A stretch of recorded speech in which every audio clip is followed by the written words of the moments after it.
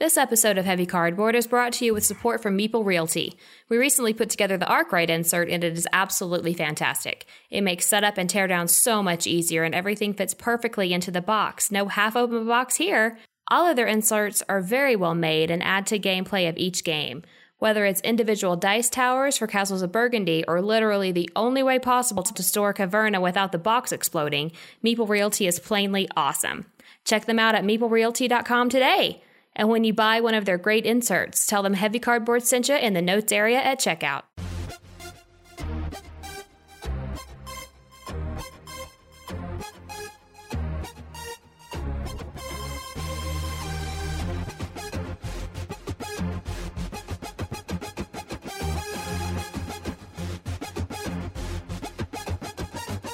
Heavy Cardboard, episode 54, the 2016 Essen Preview Show.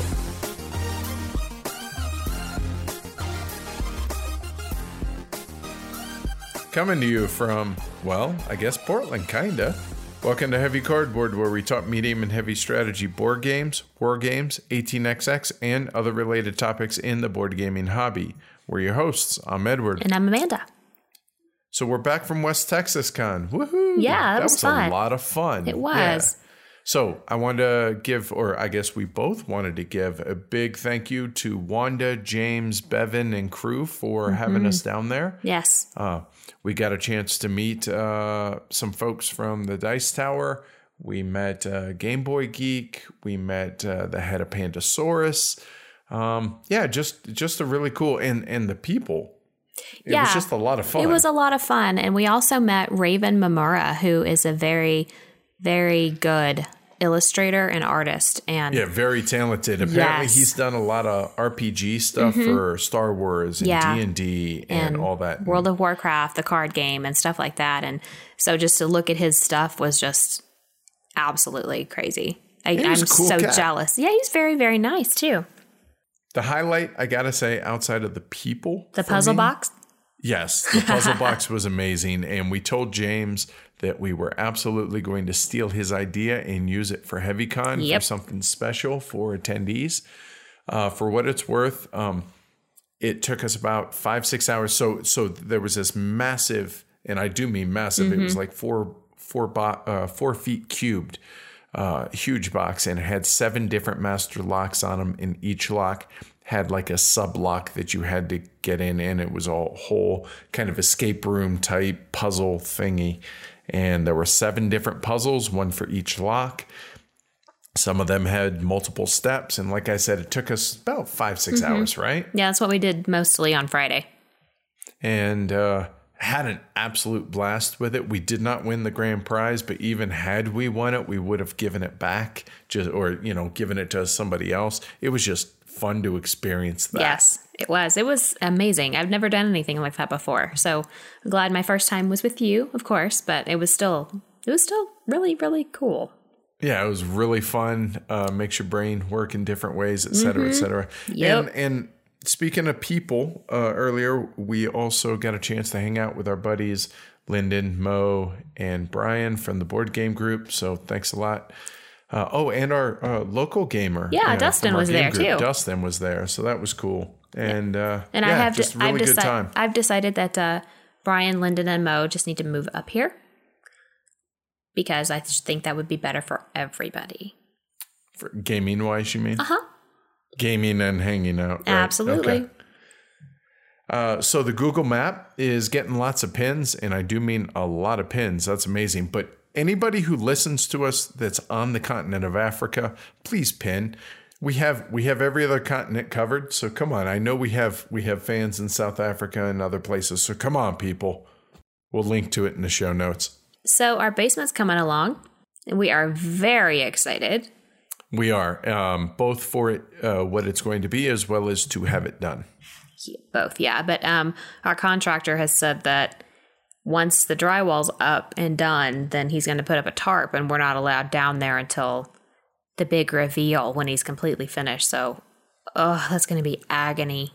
I think it's going to be funny if the big reveal is ready for us while I'm at Essen. It's just going to draw it out even longer.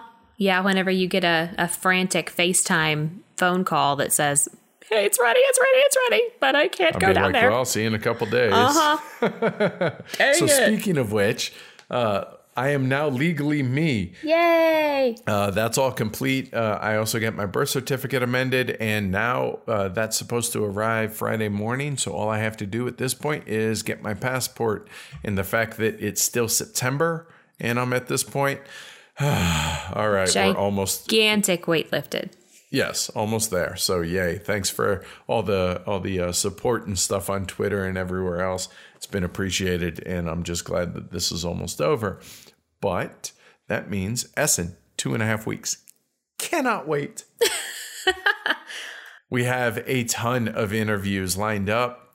We have a lot of things lined up, as well as some surprises that we're going to do for giveaways as well, if everything plays out right. So super excited about it. Should be a great time. And honestly, I think one of the things I'm most excited about is to meet all our listeners and fans of the show, et cetera, and all these people that we've interacted with online over the course of the last 2.5 years. I finally get to, shake hands and be like, hey, all right, it's so-and-so. And I'm super, super excited to meet folks. Cannot wait. I'm so excited for you. Next year, you're coming. Yay! Hopefully, our videographer will be able to come with us as well, but more on that later. So we've had a couple of iTunes reviews. Big thanks to Simkin and P. Shorf for the iTunes reviews. Please keep them coming. They are greatly appreciated. And as we like to say, it helps with visibility on the show. So thanks a lot. And while we're giving thanks, why not keep that going with our Patreon supporters? We have Tony Kotler, John Weber, Jerry Wang, Tudor, Ben Osteen, and 8-Bit Geezer. Thanks a lot, y'all. Really appreciate the support.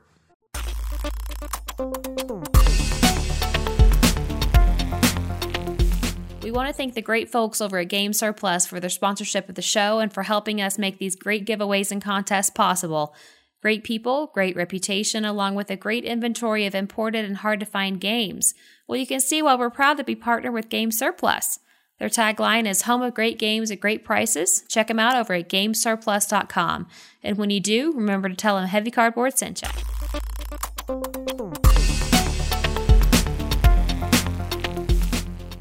All right, so we've already got quite a few entrants in our contest for 1846 or Arkwright. Yep, that's been amazing. People still have until September 25th to enter. Email us your top 3 most anticipated games that are coming out at Essen at contest@heavycardboard.com, and you'll get 1 entry. If you call into our Google Voice account and leave your top 3 via voicemail, you get 3 entries. All right, and that number is 720-675-8975. So leave us a voicemail. And don't forget, we might use it on the show. So if you don't want to be on the show, then you're going to miss out on those 3 entries. So what have we acquired recently before this gigantic Essen shipment comes in? Not much, honestly. Just 2 games. What they lack in quantity, they make up for in quality. First off, I picked up a copy of the Kickstarter edition of Moscow 41, which is the latest from the Block War game company, Vento Nuovo Games over in Italy. I am a huge fan of their work, and this is a much smaller scale as well as much smaller box than the Blocks in the East, Blocks in the West, Blocks in Africa, and all those. But nonetheless, excited to add that to the collection. And also, today, in fact, arrived a massive box, which is the deluxe edition of Venos, the new one with Ian O'Toole's artwork. It is just a massive box, and it looks incredible. Cannot wait to dig in. And I know I was very apprehensive about what it would be, so we haven't tried it yet, but definitely looking forward to. But that's it as far as acquired, but it's the lull before the storm. Absolutely. Well, this entire episode is going to be about what you're hunting, but is there anything in particular that you want our listeners to know about? No, pretty much that's it. Since the whole episode is about that, we're going to kind of just move on. But one caveat. Now, we've already recorded the session with Jim and Eric from Punching Cardboard. So this is actually done post that. So with that said, all four of us genuinely thought there wasn't a chance that Railroad Revolution by What's Your Game would be ready in time for Essen. I mean, it did just go to the printer on Monday. But apparently we were wrong. It's going to be there. So it would have been on all of our lists, but whoops, sorry about that. So keep that in mind when you guys listen to the rest of the show.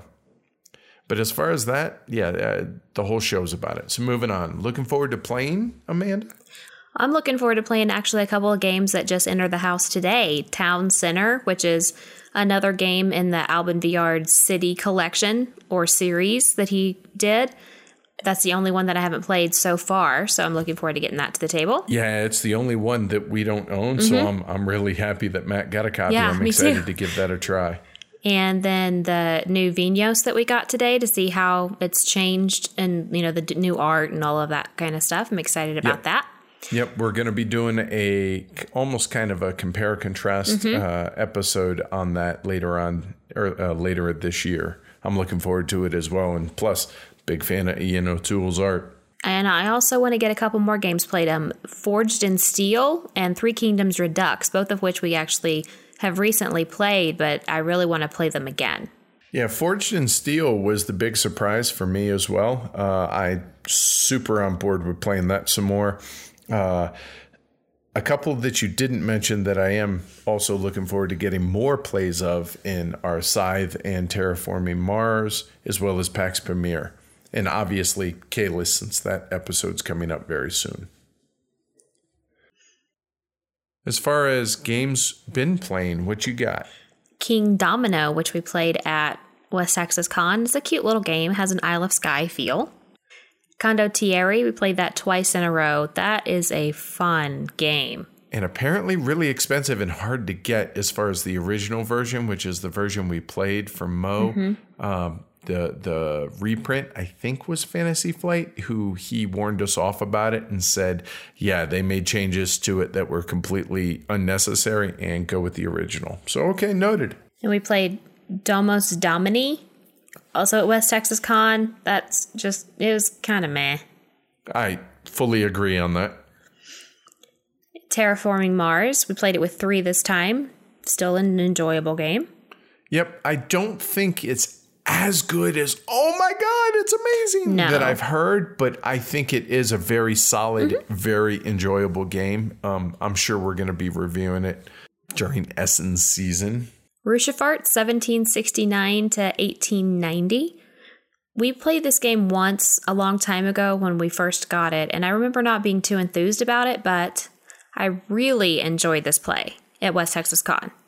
I totally did as well. It is the first in the Thomas Spitzer Cole trilogy, and I know it's getting reprinted next year by Capstone Games, originally done by Spielworks, and I loved it. Just really, really enjoyed it. I was really concerned when we first played it about whether or not because everybody ends up in the same spot as far as tech tree type, it's very, very limited. It's all about how you get there. That's the big difference. And I was worried about that. I remember the first time we played it and come to find out, it's much ado about nothing. Really, really enjoyed our play of that. Anxious to play some more. Yep, same here. Three Kingdoms Redux. And again, the last time that this was played, whenever you and Tony reviewed it, I honestly was just going through the motions. I wasn't a huge fan of it because I hated conflict so much in any form. However, luckily I have gotten over that and I can learn to just enjoy a game for what it is. And this game is amazing. Yep. It's funny. On my way home today, I was listening to the latest episode of Punching Cardboard from our buddies, and they actually revisited Three Kingdoms Redux. And I was like, wow, we've been playing that a lot. I've played it twice now in the last week and a half. And it reaffirmed how good of a game it was. And this is one that absolutely is standing the test of time. And I think Jim even said that it's one of only 2 games he rates a 10. It checks every box as far as I'm concerned.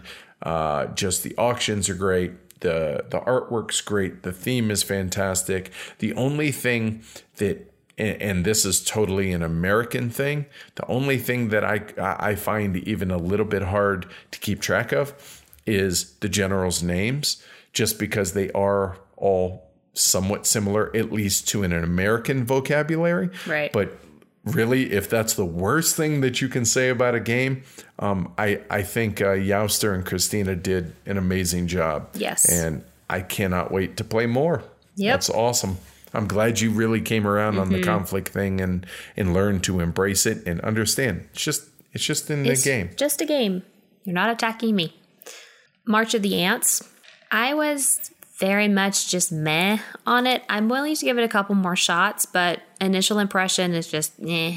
I think I enjoyed it a little bit more than you did. I'm looking forward to the more asymmetric starting ants. Yes. And so I think that will help. But yeah, I think I came into it thinking there was a little bit, it was going to be a bigger game than it was as far as time length and everything. And it went surprisingly fast.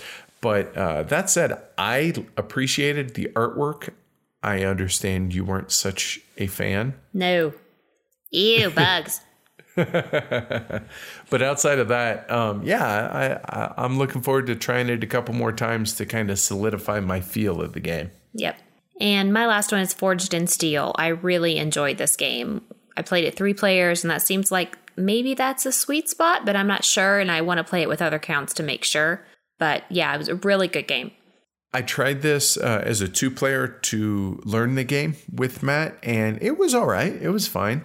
And then when we played it 3-player, it really, really shined.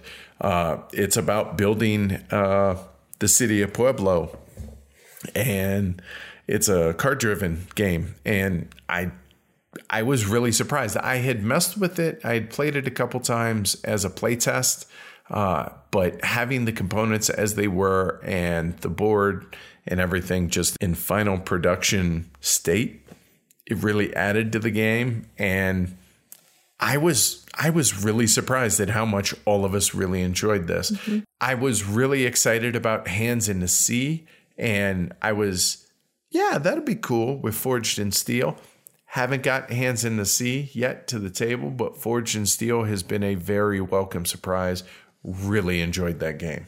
As far as a couple others that you didn't take part in, there was a really different kind of trick-taking game called Take the A Chord that we played at West Texas Con. It had some interesting stuff, but I almost wonder if it was too convoluted for what it was.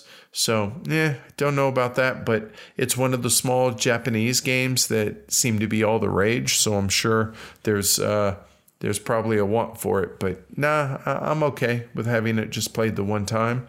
And then got in a couple more games at Clask, and that is just a really fun pseudo air hockey type tabletop game that's just a really fun and really enjoyable trash talk. I won my last game, so I think I'm going out on top. Beginning in 1983, International Spieltag Spiel has been held in Essen, Germany for 4 days in October. It is commonly referred to as Essen due to its location. However, it is Spiel according to the people that actually live in Essen. It is the largest gaming convention in the world, rivaled only by Gen Con.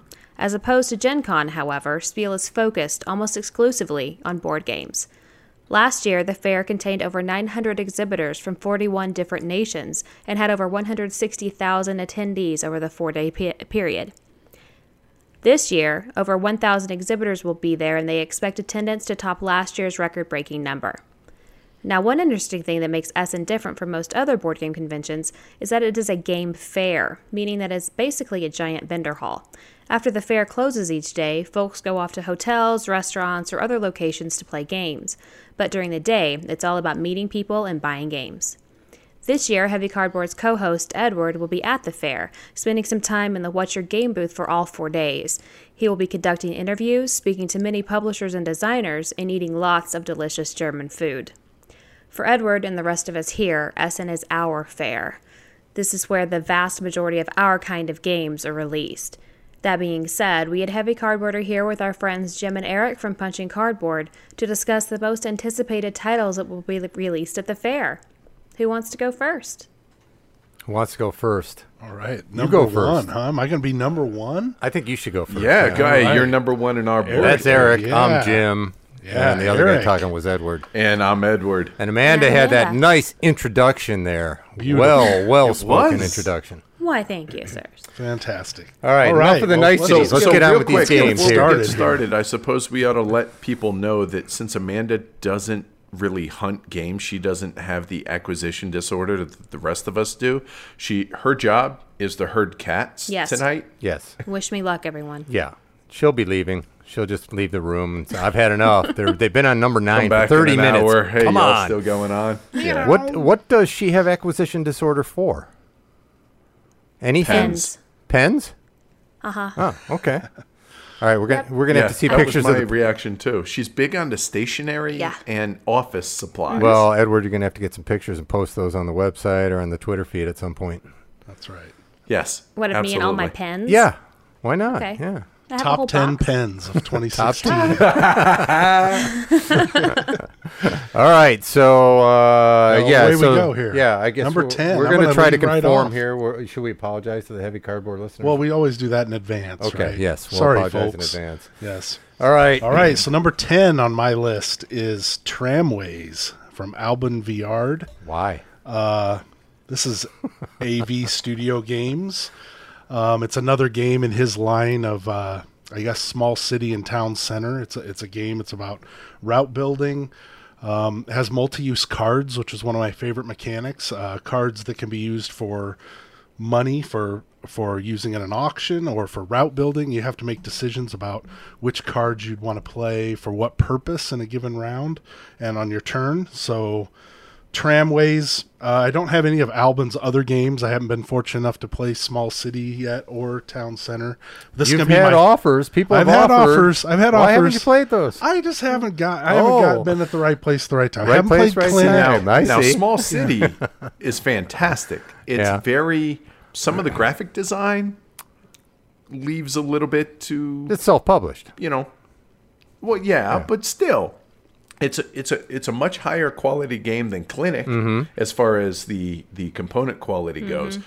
But that said, yeah, Small City definitely recommended. We reviewed it not too long ago, I think, and also Tramways is on my list. I went alphabetical. We didn't coordinate that, so that's my bad. But yeah, Tramways is also So on just my make list, that definitely. make that number 10 at the moment, and you're done with number 10, right? Okay, there we go. Tramways is not on my list. It was on my long list when I got it down to about 68, but it was an early cut. It was an early cut off my list. So. Yeah, I think the main thing is that I haven't played his games. I've listened to the Small City review. Also heard you, Amanda and Edward, talk about Clinic in the past. So, I'm excited to try one of his games. But you guys It's like Small interesting. City better than Clinic, right? Yes.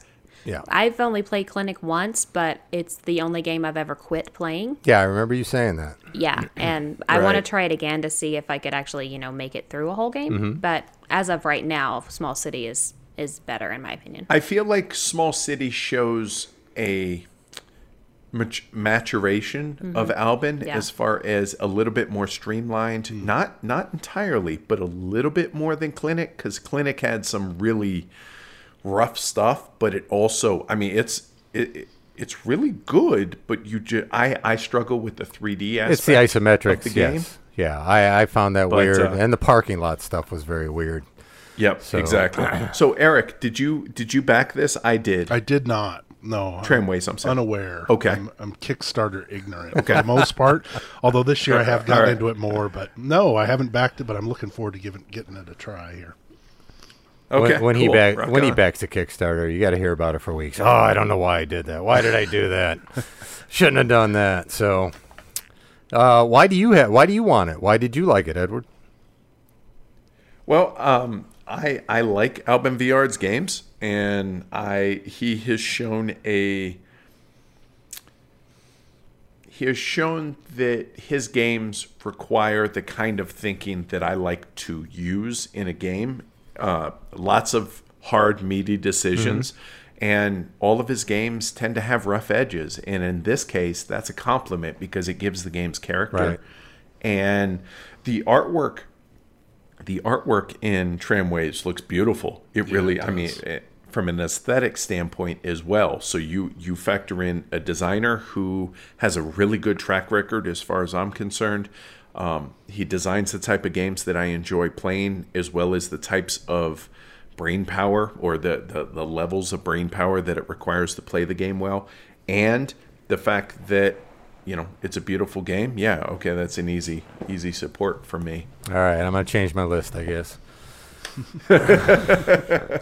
Okay, anything else on Tramways? I think that's about it. All right, so my number 10 is, speaking of Kickstarters, a game that I wanted to kickstart and I didn't.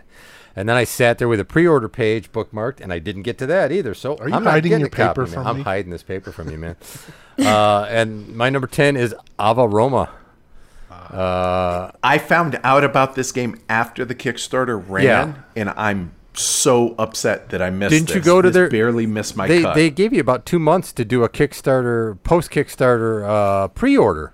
And you didn't know that? I missed it. Oh, man. Nope, I totally dropped the ball, and that's pretty rare. So, yeah, this was high on my list as well, although it's outside my top 10. Yeah.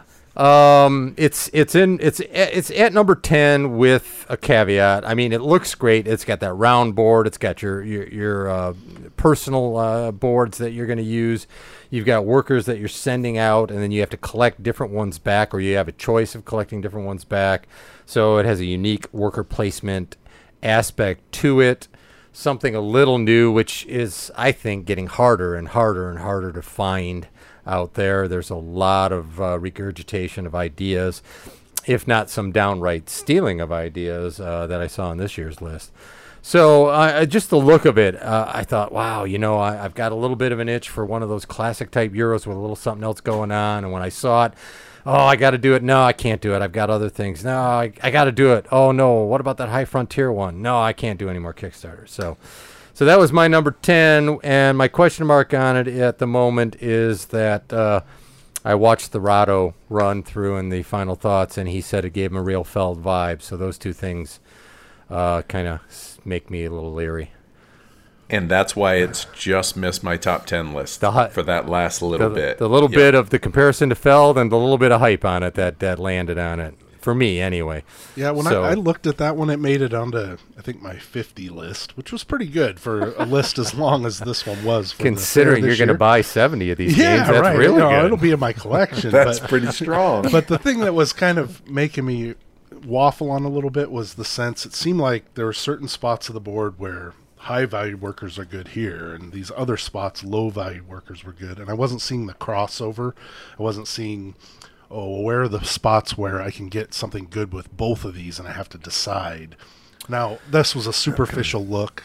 I probably could look deeper into it, and I will when it comes out. One way or another, either I'll be playing your copy, or you'll be playing mine, it looks like. I forgot to mention this is by A Games, and Attila Zogyi or something. It's Szogyi is the designer.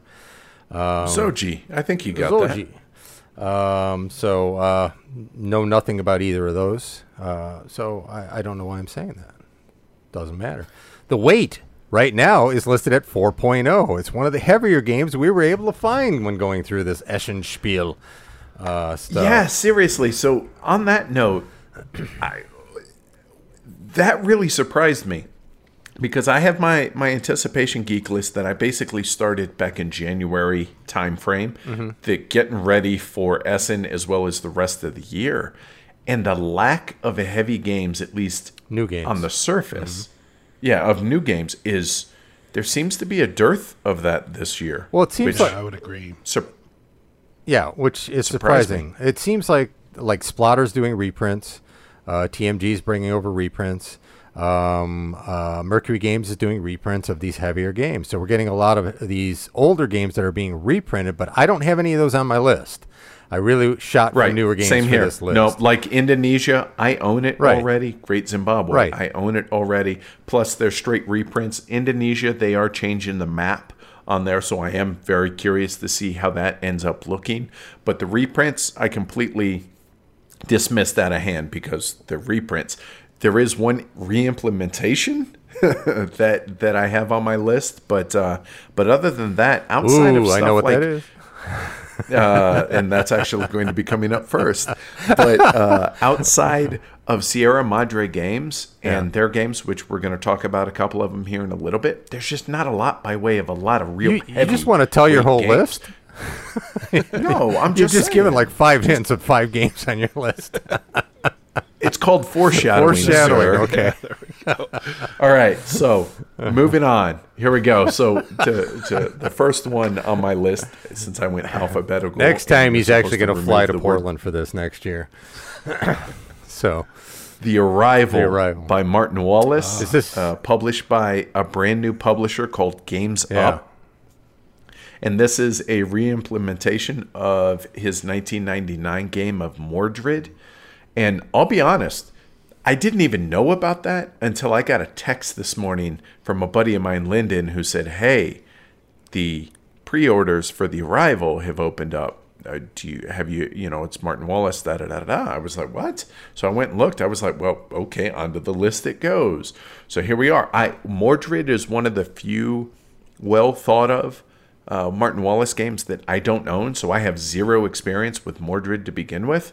And so, but it's Martin Wallace, and this sounds like one of his heavier designs as far as opposed to, what was it, Tabula, or the other one he came out with earlier this year that is super light, that I didn't have any interest in. something I can't about think of it. aliens and that. Hit Wasn't it? Z-Road. Something, sure. Hit Z-Road. What one? No.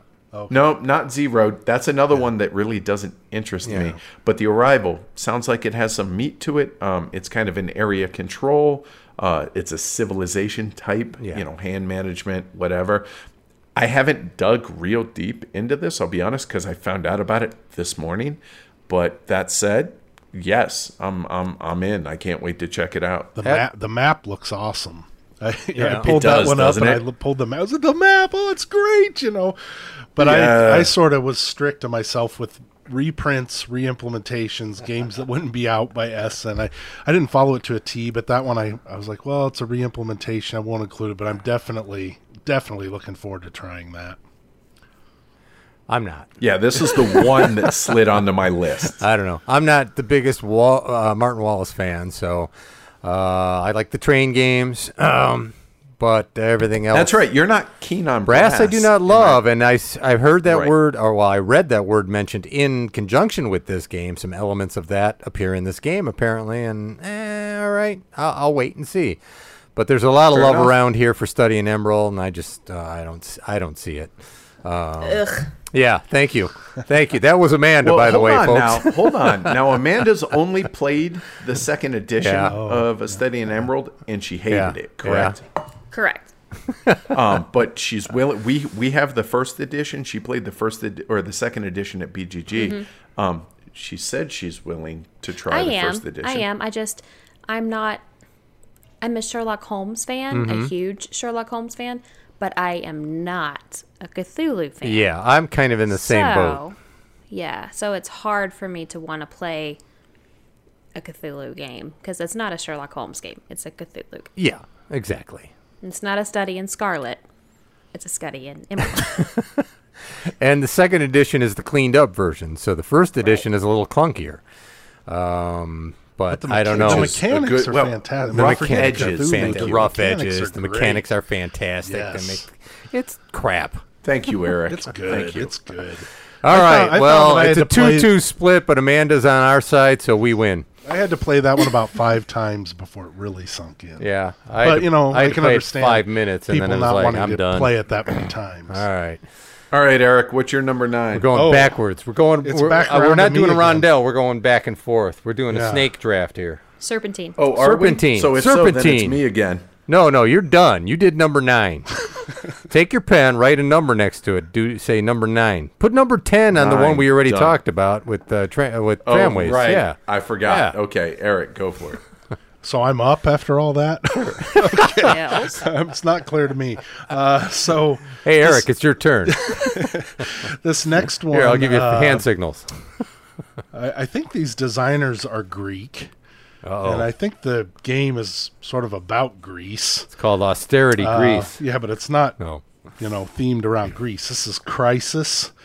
It's designed by, I'm going to butcher this, Pantelis Boboulis and Sotirios Santilas. Ludi Creations. Ludi Jeez, is it on my list? Creations. Oh, yeah, it is. Yeah, so this is an economic game set in like Fifth Element type of futuristic environment where the government of this country, Axia, I think it's called, is near collapse or on its way to collapse, and we're these shyster businessmen that are going to try to come in here and profit from, maybe selling short on all the stuff that's about to crash. That's what a good businessman does in a down market. So looking forward to it. It's got looks like it has good economic elements, some buying and selling.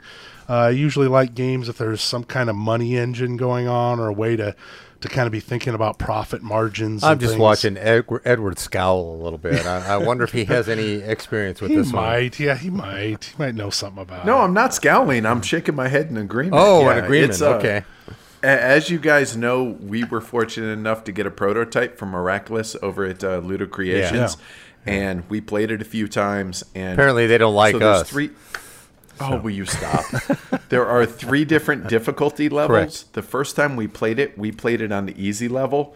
Let me just go ahead and flatly put this out there, that anybody who listens to either one of these shows, skip the easy level. Yes. It kind of soured us a little bit on the game, and we were really concerned, like, is this really going to be any good? And so the next time we played it on the hard difficulty, and it kicked us in the teeth in a good way. Yeah. And I got to say, it made a world of difference. It really wasn't a really fun game. There's a little bit of negotiation, but not much, in a sense that because of the way I forget the name of the track, but basically it's like the crisis general track health or something, right? Yes. The health of the country. Right. If the health of the economy gets too low, then the game ends early, and people who have not met the goal for that round can't even qualify to win the game.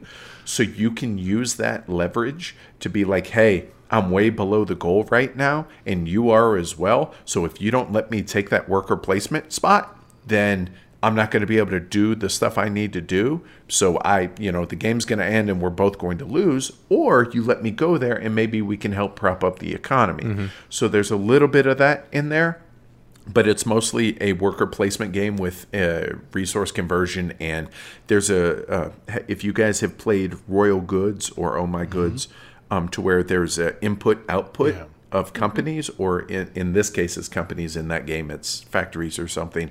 There's a lot of that in this as well. Just really, really clever game, and something that we really enjoyed, just not on the easy level. Did you feel like it had economic engine element to it? Because it's what it looked like, but it was a little unclear to me.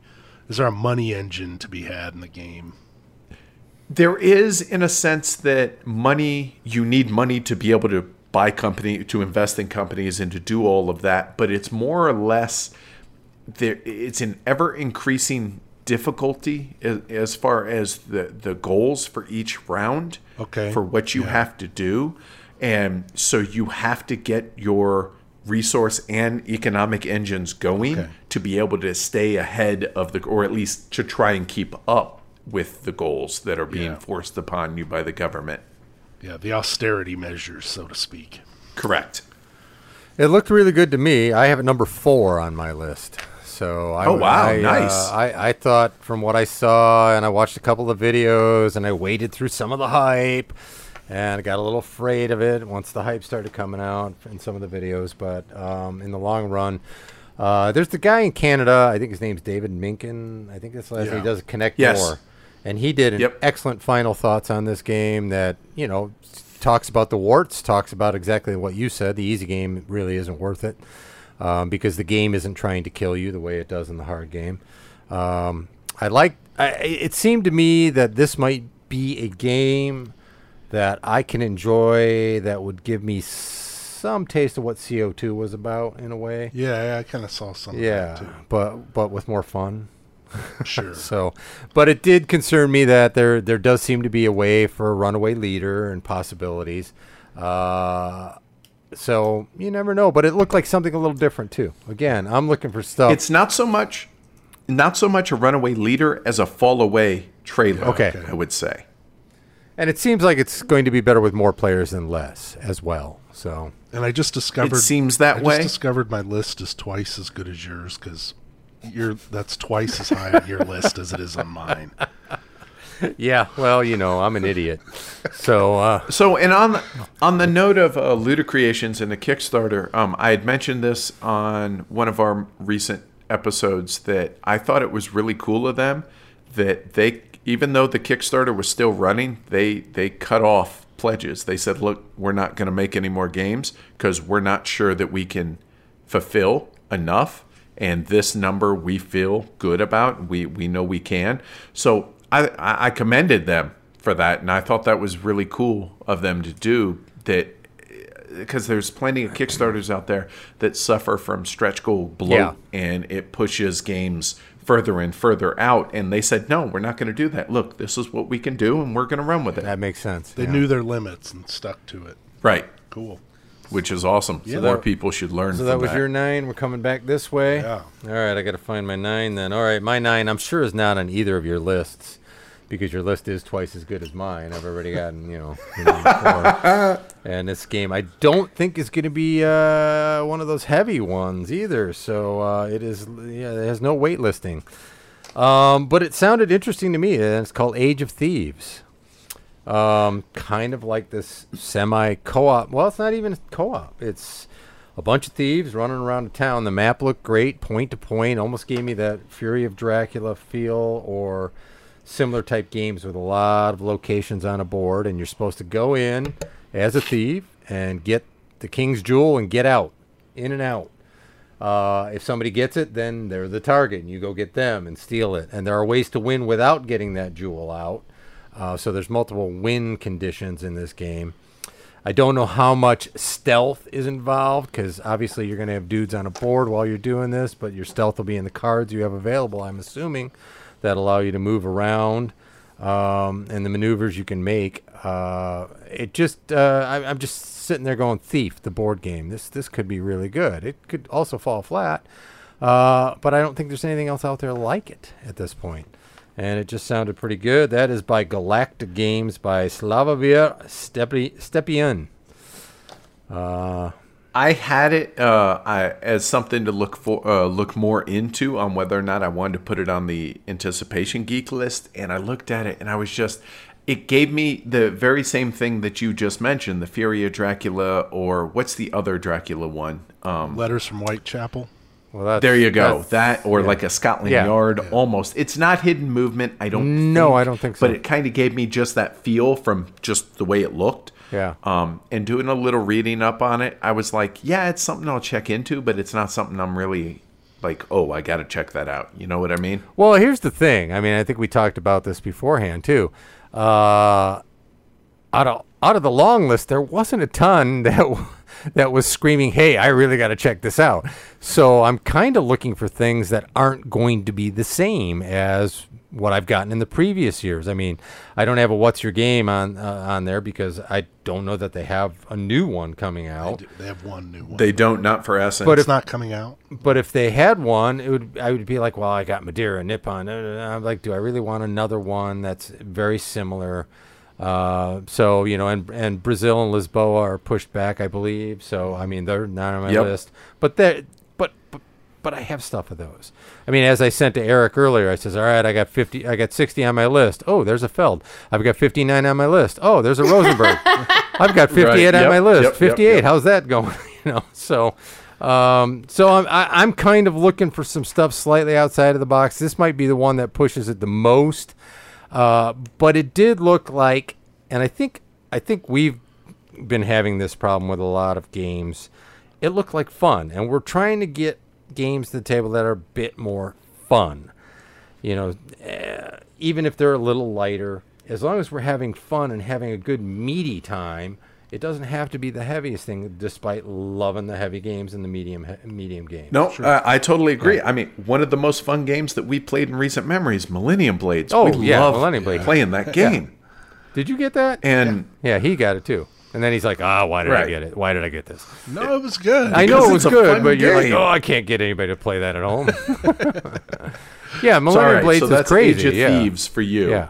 Yes. Eric, is that on your list, sir? That was one of his so that first one ones is cut. not really ringing a bell, but I do remember some reference to Fury of Dracula, and when I see that, I kind of run the other way because Letters from Whitechapel was a game I bought. I thought I would really like, and when I played it, it fell horribly flat for me. So, like anything that even hints at Letters from Whitechapel for me says, nope, not even looking. So I didn't look that deep. There were too many games to look at. I probably shouldn't have said that because I don't think it's going to play like that. I think though. I don't think so either. But it's got I a get map that like feel, that. though, just from looking Wasn't there at like it, yes. hidden movement and Yeah, I don't think there's hidden program movement in this. and- I don't think there's program movement in this. I'm not absolutely sure, but I don't Or think one there against is. many. Was there that in it? That's also something that usually doesn't. Well, this go becomes so one well against for me. many. If you grab the gem and you're trying to get away, then the other thieves, the only thing they can do is stop you.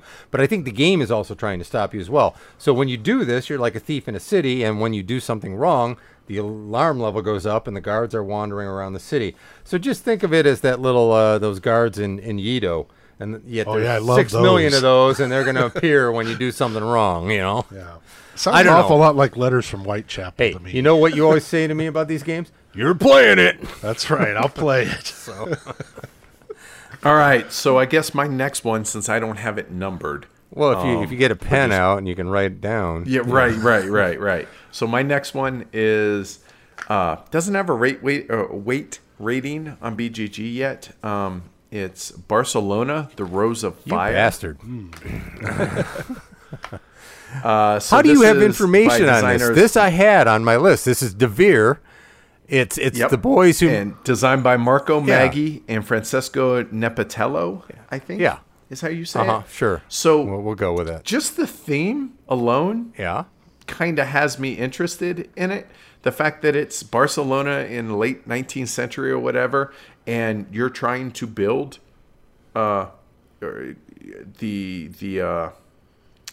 what is it? The Barcelona? the cathedral Yeah. is right, as well as other buildings Yes. in the city. Yes. While the lower class folk are rioting, and you have to balance that whole between pleasing the upper income and keeping the lower income from rioting and taking you down with it. And it just sounded interesting. There's just not a ton of info out there. There's not, yeah. DeVere has put out say again? There's none. That's the problem.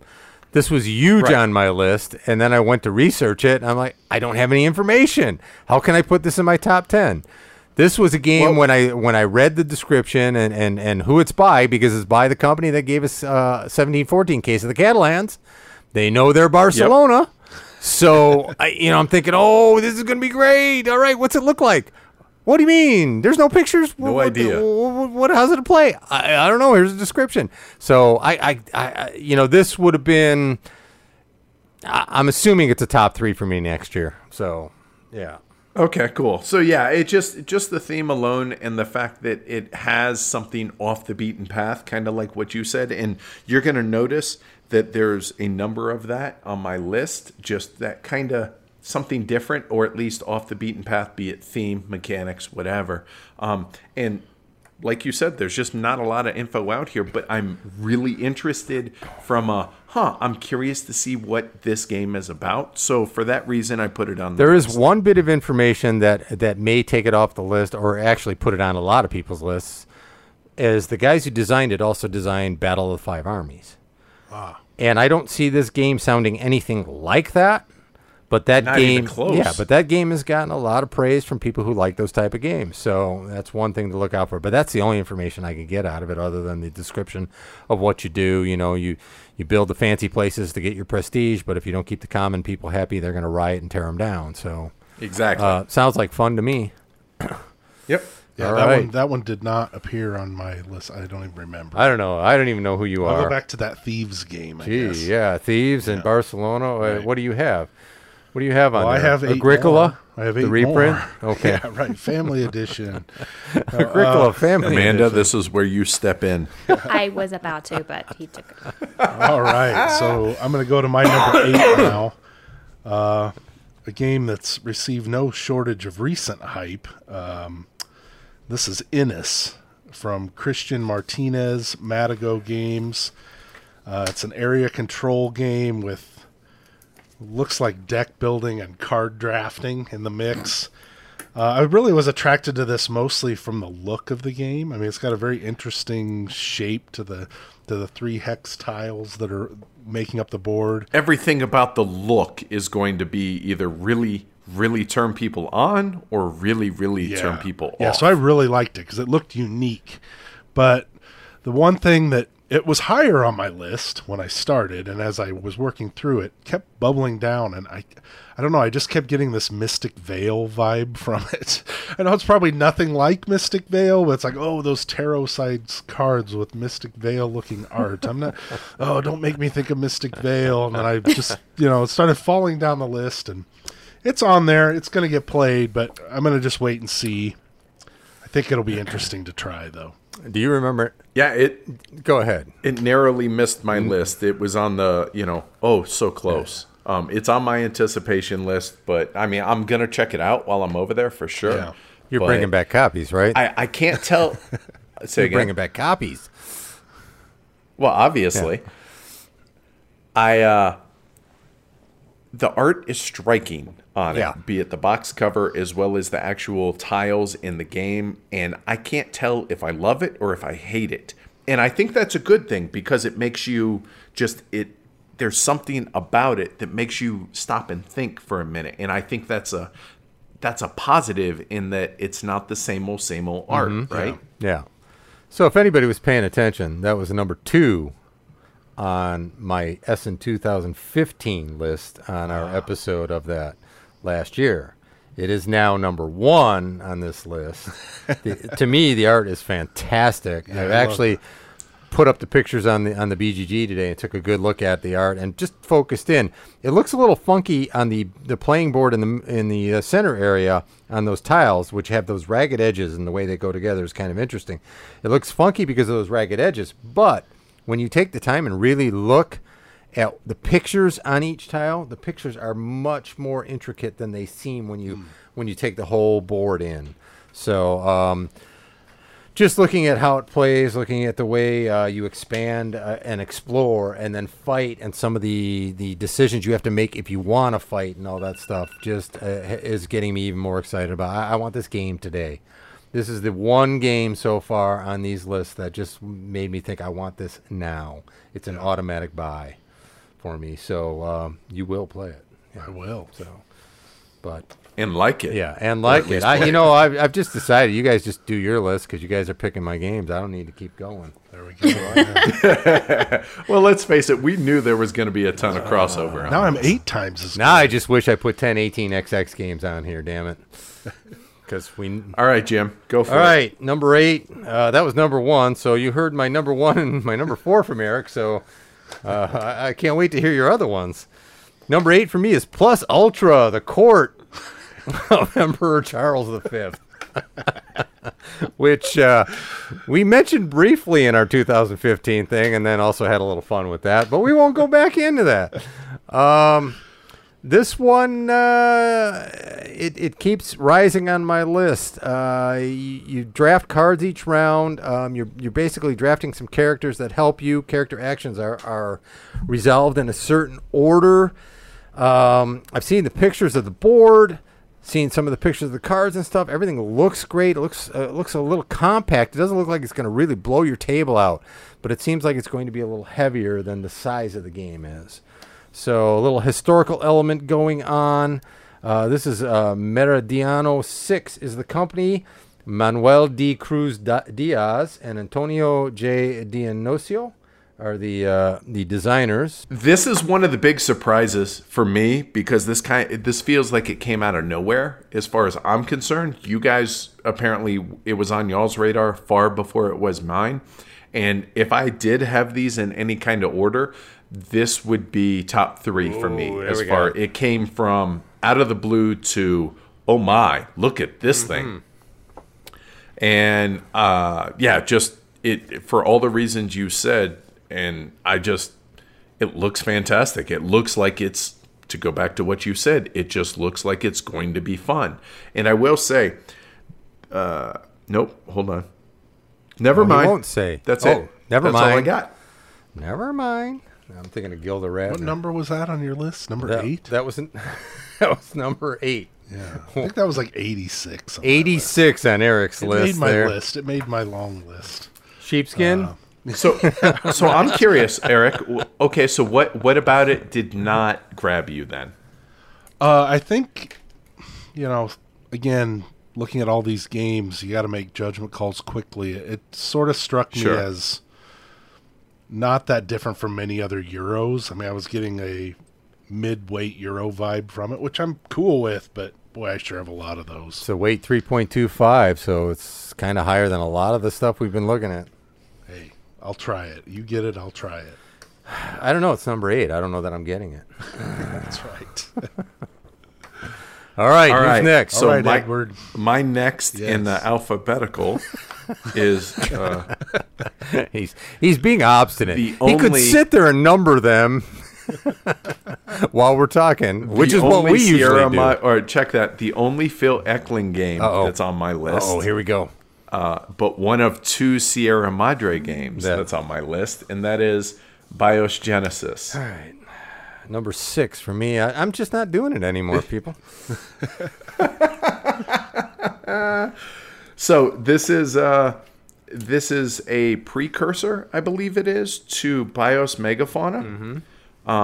And it's I don't know if it ties into that game in any way, shape, or form, or if it's just kind of a timeline-wise, this takes place prior to that. And I'll be honest, I own, but have yet to play BIOS Megafauna. And the reason being, it's a game I don't want to read the rule book for. I just want somebody who knows how to play it to teach me how to play it, and I'd be cool with that. Because let's face it, Phil Eklund, not known for his rule book writing. Nope. But yeah, I mean, even though I've only played a couple of Phil Eklund's games, I dig the simulation. I dig the amount of thought that goes into the behind-the-scenes stuff and just how thematic and how accurate all his games are. And it just really appeals to me. You got it on your list? That is on a shorter list. A shorter list, but didn't make your 10. But no, it looks great. Yeah, the graphic design of the cards, it's like, that's the other thing. I think this one has some mechanics in common with the Greenland and Neanderthal with dice and dice odds. Are there dice? I didn't see dice in the pictures. Yeah, I think I read that there were. That it shared some mechanics, which I'm totally cool with. But through those games, from the original version of Greenland to the new version, and then Neanderthal, and now this, boy, he's really cleaned up. The graphic design looks really fantastic. It's primordial soup. Being, I guess, amoebas in the primordial soup trying to survive seems like a pretty cool theme. So definitely want to try it. I'm sold on Phil Eklund after my first experience with Pax Porfiriana with you, where those cards are just a mosh of craziness that I couldn't decipher, and then getting into Greenland, and then getting the new Greenland, which cleaned everything up really nicely. Neanderthal is just great fun for me. I like the science aspect of it. I don't have a problem with the luck aspect of it. Some people complain about the dice. Well, so be it. You send a bunch of guys with wooden spears out to fight a whale. Odds are they're going to die. Okay, better be some luck involved. The whale wins. The saber-tooth tiger, he wins. Okay, I mean, it's just pure and simple. I love that predator aspect. So if this comes anywhere close to those, I love it. I think the only game that's kind of fallen a little more flat for you than me is Pax Pamir. I'm not sure. Uh-oh. Uh-oh, Edward just got all upset. Somebody's touching him. So it's not me that you're going to have to worry about on that Pax one. Pamir. you love Pax Pamir dear. better than Pax Porfiriana. Yeah. Okay, tell us why. So we can hear it from a sane person, because we hear it from people who aren't quite sane all the time. I just understood Pax Pamir easier. I don't know really why. Yeah. That one clicked for me more than Porfiriana. Okay. And for me, Pax Porfiriana is one of my all-time favorite games. Pax Pamir could possibly be up there in level. I haven't played it enough to feel comfortable saying that, whereas Pax Porfiriana I've played 7-8 times already, which for me that's a lot of plays. But yeah, it's we're that more foreshadowing there. Just saying. Oh, like by saying there's two Sierra Madre games, nobody figured it out at this point? Okay, people. there If are you other haven't figured games it out, coming people, out. there's more foreshadowing there. I'm going to guess that the first letter of that game is a P.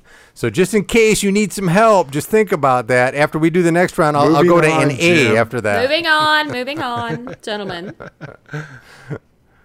All right, Jim. What? Is it me? Is it you? Well, you guys keep taking the game, so I don't know where we're at. Was that you that came up? No, that was Eric's turn. Oh, it's okay. Sorry. I need to keep a log. Yeah, I got confused. I thought we skipped Edward there, but No, he did Bios Genesis. No. sorry. Yes, that's right. Bios Genesis. Yeah. All the side talk about Pax Pamir threw me off. Giving you nightmares. Yeah, right. The I just biggest had a problem with flashback. Pax Pamir is you're trying to play it like it's a Euro That's instead of a right. political Stay out game. of my area, man. I'm collecting resources. Well, the Right, game's yeah, you over. can't- Collect them you all, can't. man. This is like Orleans, right? All right, my number 7. It's number 3 on my list. I have no idea. Well, mathematically it is, Yeah. yes. So, number 7. This one comes from recent plays of 13 Days, and the bluffing aspect that we found when we were playing that, and just the fun of, what are you going to do, and the tension that builds as you're trying to figure out what your opponent's trying to do, really spoke to me with this game, and that's Fog of War. It's Jeff Engelstein game. I think it's designed with his son as well. Sorry, I don't remember his name. It is the Engelstein's. Fog of War. And there's a reason I'm pointing that out, because there are 2 games with Fog of War in it coming out this year. There's Fog of War, and then the one you're talking about is the Fog of War. The Fog of War I'm talking about. This is a Stronghold game. So it's coming out here at Essen. It's got blue. It's got red. So one side's the Allies, one side's the Axis. It's fight over Europe, and the cool thing about it is that you can set up operations in the game to attack your opponent in various areas of the board, but you set the operations up in advance, and I think you can add cards to your operation as you go. And basically, the more rounds you wait to actually conduct the operation, the more powerful that operation will be. But then obviously your opponent can see, oh, you've got that out there, you're adding cards, and it becomes, some kind of a blind bidding to see who's gonna win in the battle. So it felt like it really created a nice amount of tension that would go from round to round as these operations are going out. And there's also asymmetric win conditions, which is pretty cool. Always enjoy that. That's one of the reasons why I like PAX games some ways. I don't remember what all of them are, but the Axis has a certain, they control these certain territories at any point, they win. And if the Allies do a certain thing, then they can win instantly. And then there's tiebreakers if it goes the distance. But very interesting looking game. Yeah, I had it on my list. It fell off in the 30s, top 30 somewhere. Okay. Because something else similar pushed it over there, and I didn't need 2 of the same thing. Yeah, that makes sense. Yeah. So, Edward? I'm taking a wait and see Yeah. feel for it, because I guess it's the pedigree of the designer. Now, Jeff Engelstein knows his stuff. That is a very smart dude.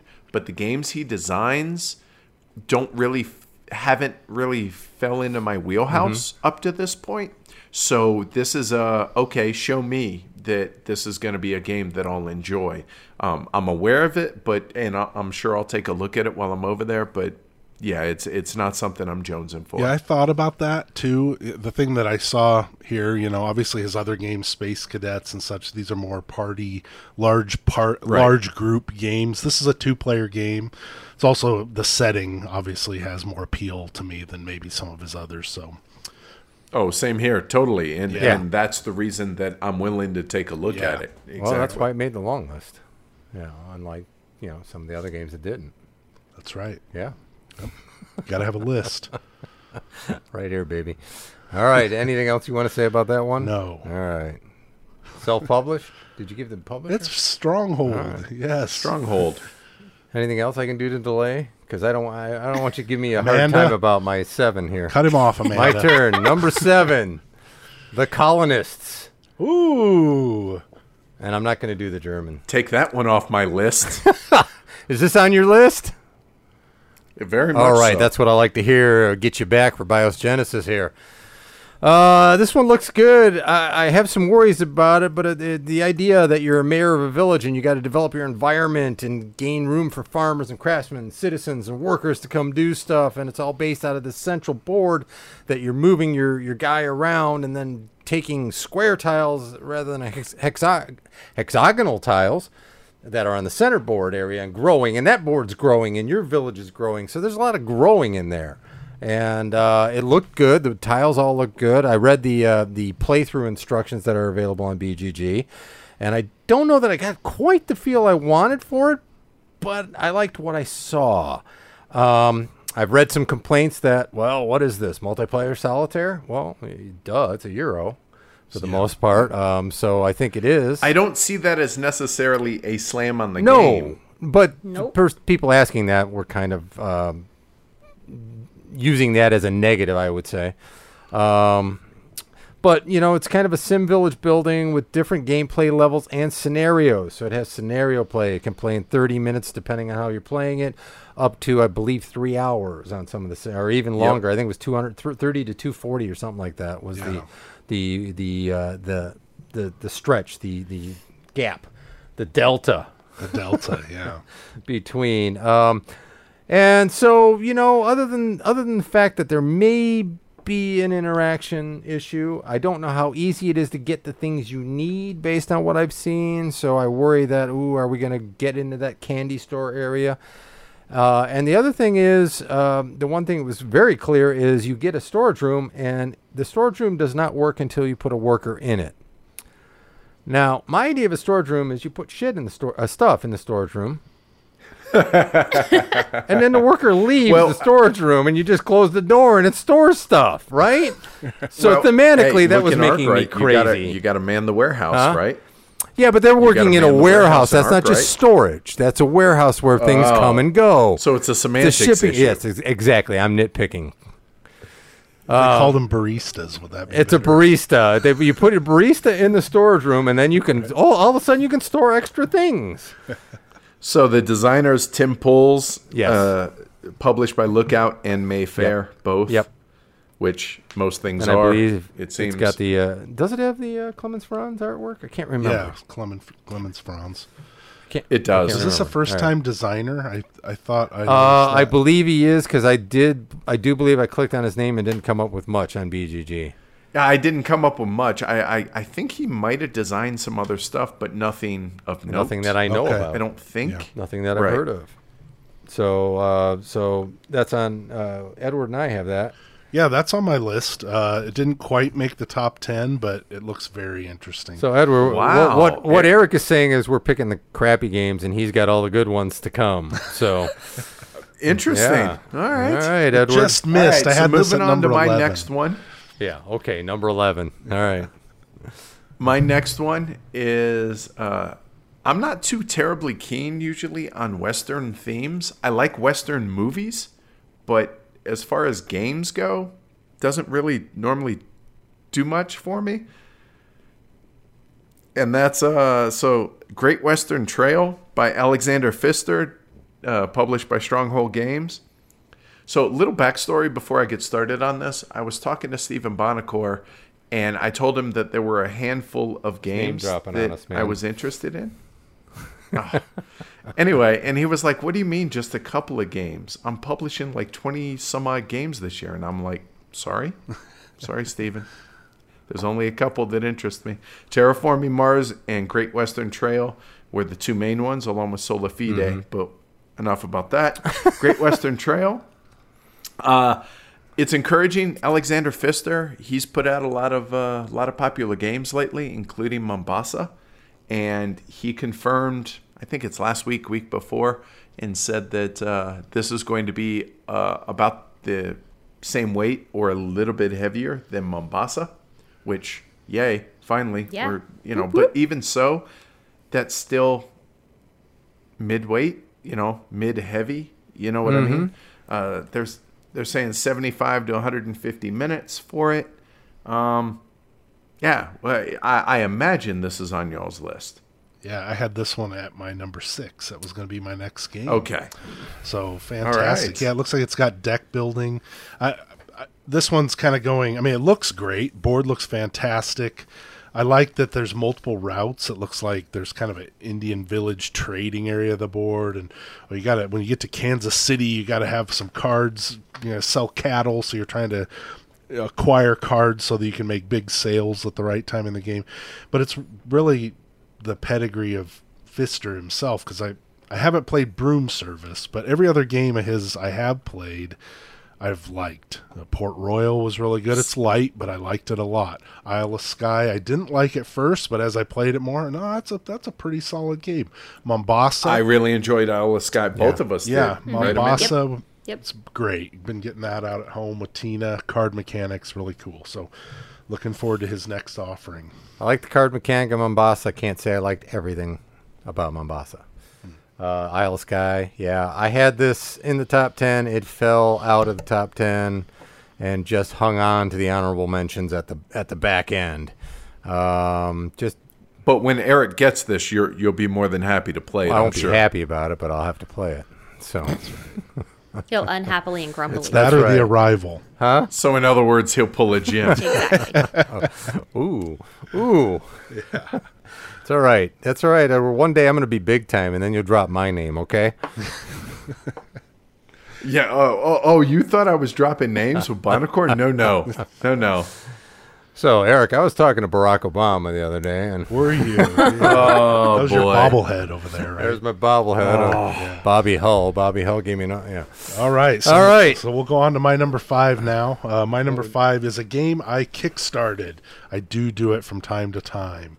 And this is Days of Ire, Budapest, 1956, by another group of designers I can't pronounce. Catalin Nimmerfro, David Serzi, Mihaly Vincel. If anybody's keeping score out there, let us know how many names we got right. Yeah, right. I think The answer's 2. Yeah. David Terzi is tied in with the group that did Tricerion and Anachrony, which is Anachrony is another game coming out off Kickstarter. But this looks like some of what I've read, people have said, "Oh, it looks kind of like Pandemic or something," but it has the multi-use card mechanic of Twilight Struggle 1989, 13 Days, where you're playing cards, choosing them for events or operations points. One side is the Romanian government, I guess. The other side are the rebellious college students. And as the game progresses, the government's grip and stronghold over the rebellion continues to increase in strength. So it's kind of about holding out to a certain point or making it to the end of the game without having the government put too much of a stop to what you're doing. It also has a lot of green and red. See, I'm thinking about colors now. It's got green, it's got red. It looks great on the table. The cards are beautiful. Unless you're colorblind. Unless you're colorblind, which fortunately I am not. So, For what it's worth, I backed this as well. But the reason I backed it, even though it's got a bit of a co-op nature to it, which I am not terribly I'm the keen same on. way. Yeah, I'm surprised you backed it. It's the theme that got me. The fact that it's a lesser known event that took place historically back in, I want to say it's 56, 56. I think. Yep. In which there were a couple days in which Hungary broke loose of the Soviet Union before the Russians came back and took it back over. And that's fascinating to me. That's something, I'll be honest, I had no clue about until the game came out. And that's the thing I like about, be it war games or historical games in some form or fashion, is they get you interested about the topic, and then makes you want to go and research about what it is, be it books, Wikipedia, whatever. And I enjoy learning, and I think that was really cool. I'm not too keen on the one versus many, which is what it is. I think in a 4-player game, it's 3 versus 1, depending on who's playing what faction. That said, like I said, I backed it. I'm looking forward to it. It didn't make my list, but I think, and correct me if I'm wrong, but I don't think this comes out until January or after Essen. I think that's the reason I didn't put it on here, is it's not literally coming out at Essen. So that's, you may be right there. I otherwise, tried to purge those, but missed. Yeah, I think this list for me is mostly stuff that's either coming out at Essen or beyond. The few months after that. Yeah. Because I like some stuff that maybe isn't technically an Essen game too, but isn't out yet and may get there by Christmas, or be able to be there that you can buy with your Christmas money. Had I done that, I would have changed my list, but I stuck to strictly Essen. So, okay, no harm, no foul. Well, if you'd have talked to us, we would have told you the rules. My bad. So I've been sick. I'll blame it on that. But yeah, I looked hard at this one, and then I got that little bit of the feel of Twilight Struggle, 1989 Dawn of Freedom, Versen das Volk. Yeah. And then I said, well, I've got those. So let's move on. That's what I felt about it twice. I'm hoping, I figured somebody around here will get it. I'll get to play it. And if I love it, then I'll pick it up. But it wasn't one that just said, all right, you got to back it. You got to come into it now. Give me your money now. I think the other thing was other things were taking my money at the time, too. So it kind of fell by the wayside. I relooked at it. It was under consideration for this list, but it didn't quite make it. That's down there in the top 32. But, All right. So who now, Amanda? Now it's you, me, kind sir. All right. So one versus many, huh? Okay. And that's another reason I found a different game that's a one versus many, I think. A game I almost backed. I really came close to backing on Kickstarter. And that's called The Exiled Siege. It's got that stronghold vibe. Yes. But the way you build the board and the way you build up your fortress with pieces that go onto the board that keep changing the strength, and then this is about a group of people who were banished by the king, and they have to build this village, and they're just kind of like these lame fighter guys, and they got to learn how to build stuff, and then it gets better and better, and then all of a sudden they're under attack, and one player can play one side against the rest of the players, or it can be a 2-player game. I believe there's a solo element to it. Watched a bit of a playthrough. It was a bit of a dry recording. I forget who did it, but I stuck through it for about 15 minutes, and I thought, oh, yeah, I really do wish I backed that. This one is looking really, really good. It looks like you're going to have to make a lot of decisions on which parts of the wall you're going to go after, when you're going to make your moves, how many people you're going to send. Do you just go in to get somebody to retreat? Do you go in to damage and then pull back and to fight another day? I'm not sure if that's all in there, but it seemed like it's all in there. And then I just started thinking about the wall in Game of Thrones and thinking, oh my God, this could be, we could be the Wildings moving in on this stuff, and they built it up, and I thought this one could be fun. Yeah. I've always looked at Stronghold, and I've thought, I want to buy that. I think this might be good. I might want to buy that. I think this might be good, and it just looks so a little more unwieldy than I want. And this one looks like it's tightened up with a few different types of things to do that make it even more intriguing for me. So, it's not really in the wheelhouse of our normal gaming, but I think if it has the fun factor, I think it's going to have plenty of decision making to go along with it, that it should be. Why not something like this if we play war games and 18xx games and medium to heavy Euros? Why not? So, no, and I hear you. I looked at this when it was on Kickstarter, and I got the exact same thought that you did about, oh, hey, this kind of reminds me of Stronghold, not the publisher, but the game Stronghold. And that recently got reprinted. And I was like, which of these two do I like more? And honestly, I think I like Stronghold more. And I know this is going to sound incredibly superficial, but they started putting minis into this game, the Exiled that you talked about. And I was like, I think it looks better and less cluttered with the cubes. And I was like, that turned me off. And I know that's completely superficial, but it's honest. So no, I think I have mini fatigue at the moment. Minis are going into everything nowadays. That's the new thing to do. It's replacing Cthulhu. You know, I mean, hey, let's put minis in it. Hey, you got Meeple? Let's make minis. It makes the Kickstarter be more successful because people are, ooh, minis. Yes, exactly. Yeah. I bet you if this wasn't a Kickstarter game, you would never have seen the minis. Cubes. But then again, maybe they thought about minis to differentiate it from Stronghold a little more. I don't know. And possibly that could be it. And it's something that I'm curious about, but it just, no, it wasn't on my list. Well, it's on my list because I don't have Stronghold and I haven't succumbed to it. And I've actually never even played it. But I do look at it wantonly sometimes, just thinking, lust in your might be a eyes. nice night to hang out with you tonight, babe. And that would be, that would be it there. So I think this is part of why we play games together. We connect on some level. Your thoughts, what you've said here, it's exactly what I've been thinking about this game.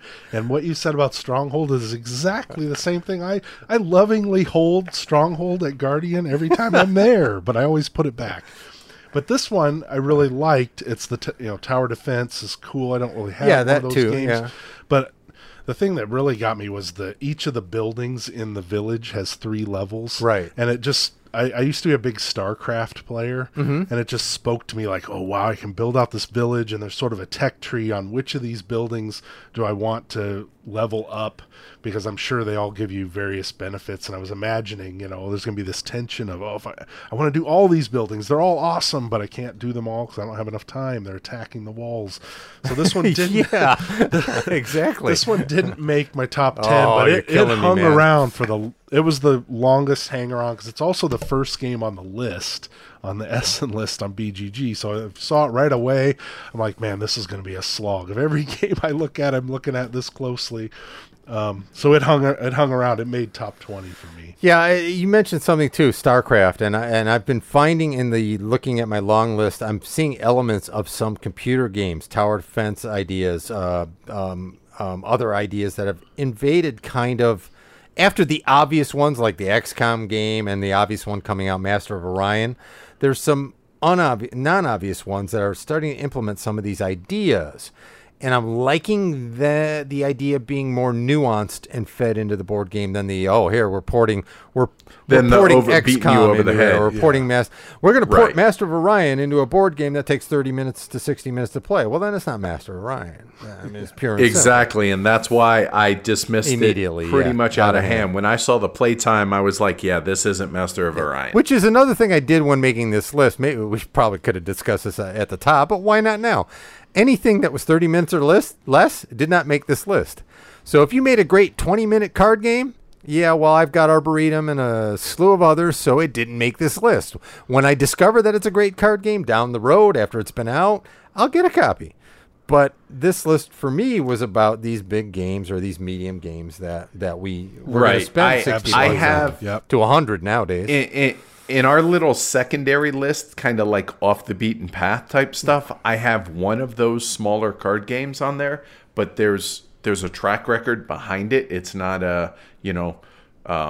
it's just like an Arboretum that kind of came out of nowhere. This one has a track record, like I said. But no, I agree with you as far as that goes. Just this should be games with a little bit more substance, I think. So it's your turn. Speaking of which, moving on. So I alluded to it earlier, and this is the last Sierra Madre game. Does the second word start with an R? It does not, actually. I thought it did. No, it's actually an expansion. It's Pax Pamir, Kyber Knives. This is the expansion to Pax Pamir. Come on. All right, go ahead. Hey. So, So full disclosure, Cole Worley is a friend of ours, the designer, and we played PAX Premier originally at BGG Con last year, and he taught us the game. And obviously that added a little something to it when you're learning straight from the designer. That was enjoyable. Right. But we kind of touched on PAX Premier, and I understand that Eric's not a huge fan of it. The thing that I'm really excited about this is the fact that it kind of revamps the game and improves the game, but it also adds 60 new cards. So now the deck is getting to be Pax Porfiriana size, to where there's going to be a ton of cards that you just don't see for games and games and games, which it's going to give that even more replayability, which I haven't played the game enough to where I really need that. But that said, there are certain games that call to me as far as completionism, and this is one that very, very much does. And you had thought that it was going to be PAX Renaissance. Yes, I did. I'm not super keen on that time frame, that time period. Yeah. So I'm getting it just because I'm a Phil Eklund fan, but I'm much more interested in Porfiriana and Premier than I am Renaissance. Okay. That makes sense. You could have warned us that you knew Cole Worley before we slammed his game. Eric. Yeah, I'm sorry. No, hey, not every game is for every person. Any designer would tell you that, right? That's right. Okay. Yeah, maybe. So I gather that this is not on either of your lists. We'll move on. It was definitely on my short list. When I made my list, I here's what I wrote. I wrote BIOS Genesis, and then I put the comment next to it, duh, obviously. And then I wrote the other ones, well, obviously as well.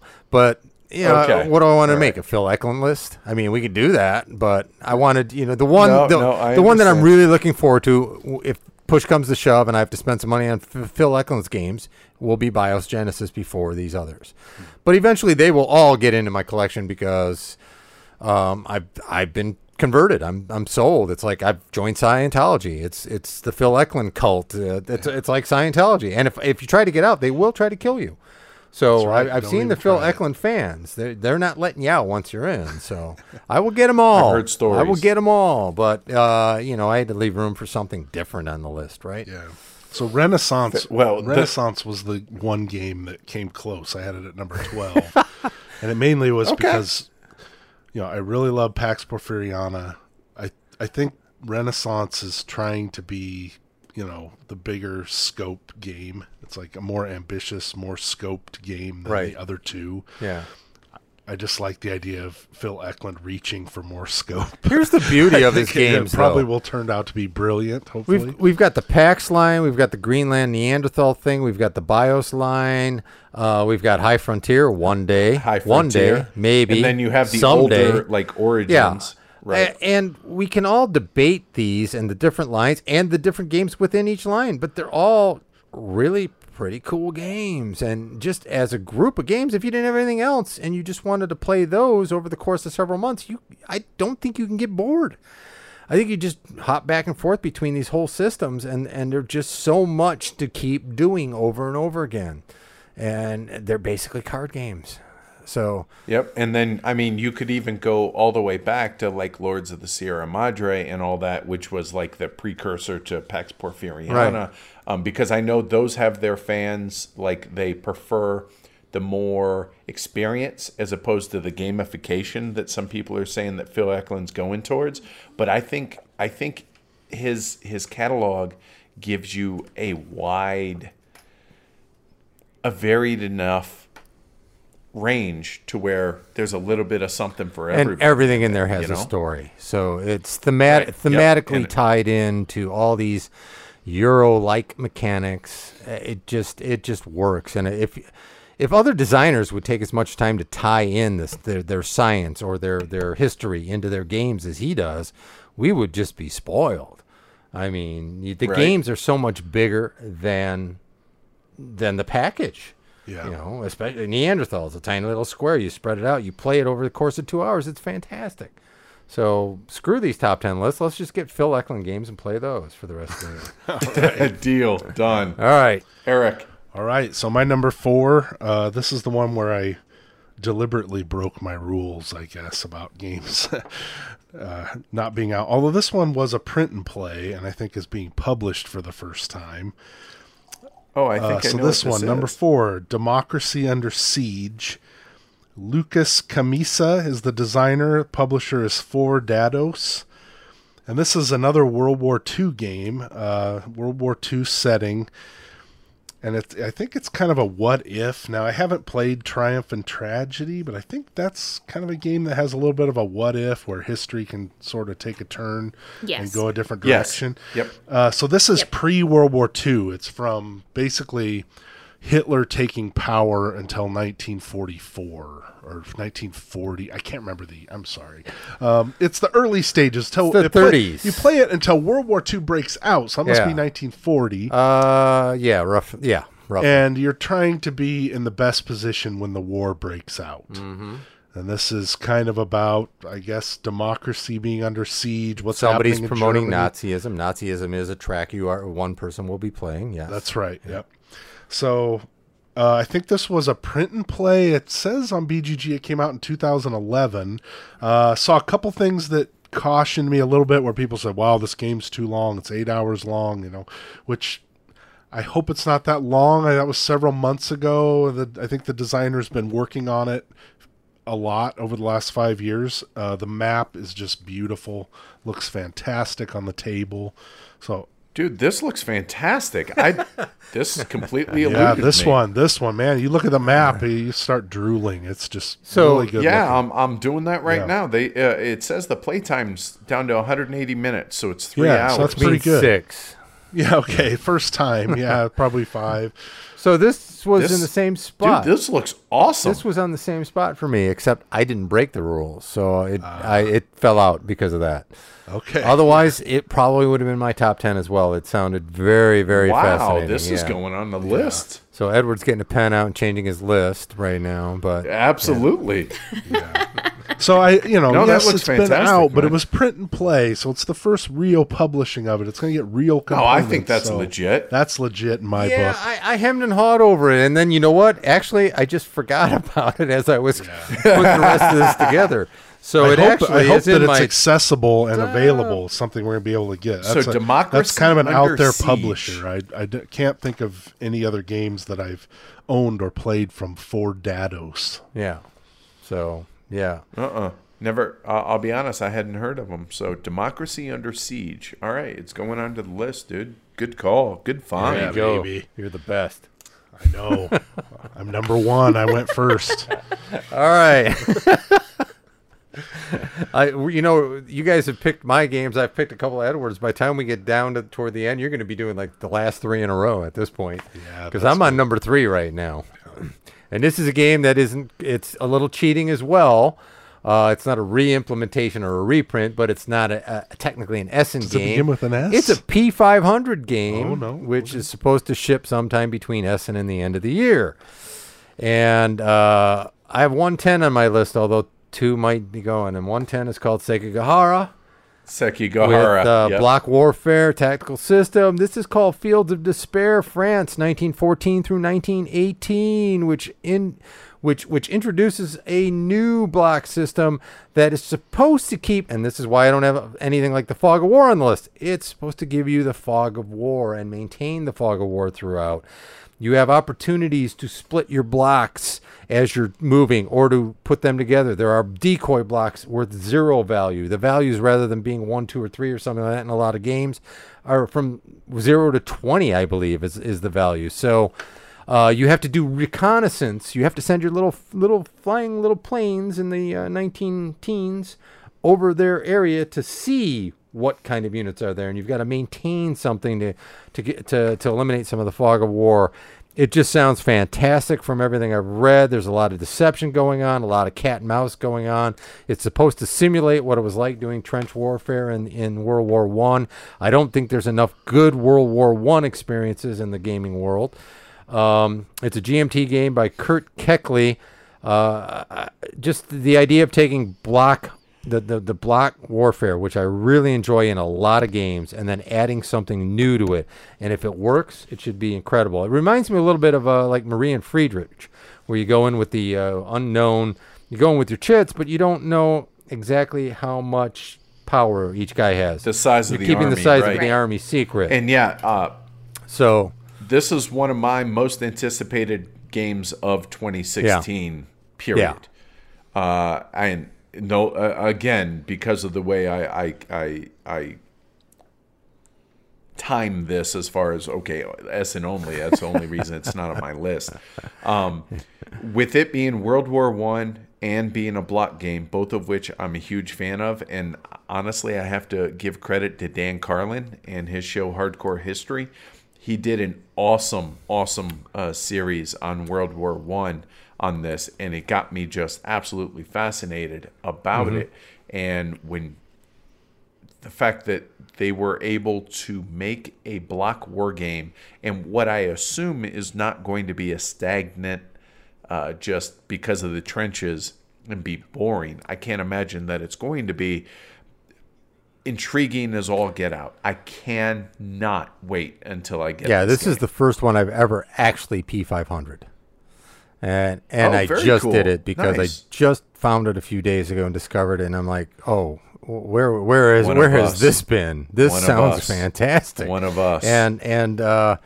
And there is from some of the stuff I read, I believe there will be multiple scenarios in this game, and there's a full campaign game. But some scenarios are trench warfare. But some of the commentary that I either read or even did I watch something on it, talked about that and said it was still fascinating to do the way this system is set up. So the praise for it is almost up to the hype of some of these Euro games, but the praise is obviously coming from more egg-headed people who really love these type of games than the people with video channels. So there's a big difference in who's actually hyping this in my mind. So that gets me going more than anything. This was actually at one point number one on this list, but then because it's an Essen only list, I'm like, well, if I'm going to cheat, I'll just bump it to 3. But and honestly, this would have been, if it would have been, say, from now until the rest of the year, this would have also been my number one, clearly. Yeah. So this one, and just to this one, because it wasn't on the Essen list, I didn't know about it. So I'm taking a look at it. First time I've seen it. It definitely looks interesting. So I'm into it. I'm into the theme. I'm into the map, and I'm into GMT in general. So good stuff. Yeah. There's another, and kind of give me a little latitude here. There's another game that recently came out. I think it's by Compass Game or Legion Games. I can't remember which. Called The Lamps Are Going Out. I think it's Compass Game, and it's one that I was really excited about. It's a card-driven game based on, set in World War I as well. And there wasn't a ton of info, and I hemmed and hawed about actually pre-ordering it. Decided not to. I wanted to wait till I got some kind of feedback, and I ventured over to ComSim World. God bless them. I hate that place. How impossible to navigate it is. But anyway, the reviews and session reports and stuff that I was reading over there said the game's fantastic. So that's another World War I game that's recently. Well, we do have a person in our group with a copy of that. So if we can convince him to actually read a rule book and cool. play one of his games once, other than the Dutch Revolution, we might actually have to play this. So. All right, and that was Fields of Despair. Yeah, and the other reason I put this on here is GMT doesn't do Essen releases. Correct. I have no GMT games, even though if you look at my anticipation keep list, there's a ton of them. There's like 20 so they just don't play that game, so should we leave them out because they don't play that game? No. We give a brother a break on this show. Fair point. All right. It's funny watching him move after he talks on the screen here. You're like delayed. Oh, he's laughing now. Oh, he's probably done. Now he's back to laughing. Go ahead. We recently reviewed a pretty obscure game called Panthalos. Yeah. And we thoroughly enjoyed that game. Well, the same designer Bernd Eisenstein in Iron Games is coming out with another Dice as Workers game called Phalanx with 2 X's. Alexander the Great, and a designer who, I really dug his last game. I'm willing to give this one a shot. It's as simple as that. The artwork, again, kind of but I really enjoyed the mechanics of the game, so I'm willing to give it a shot. Pretty much simple as that. Just, I don't want to, I mean, there's just not a ton of info out there. I mean, I can read the little blurb that's here on BGG. It says, Alexander the Great has conquered a vast empire, but his power is now waning and the time is ripe to compete for his inheritance. Each player leads one of 4 competing factions that are ready to rule the vast empire.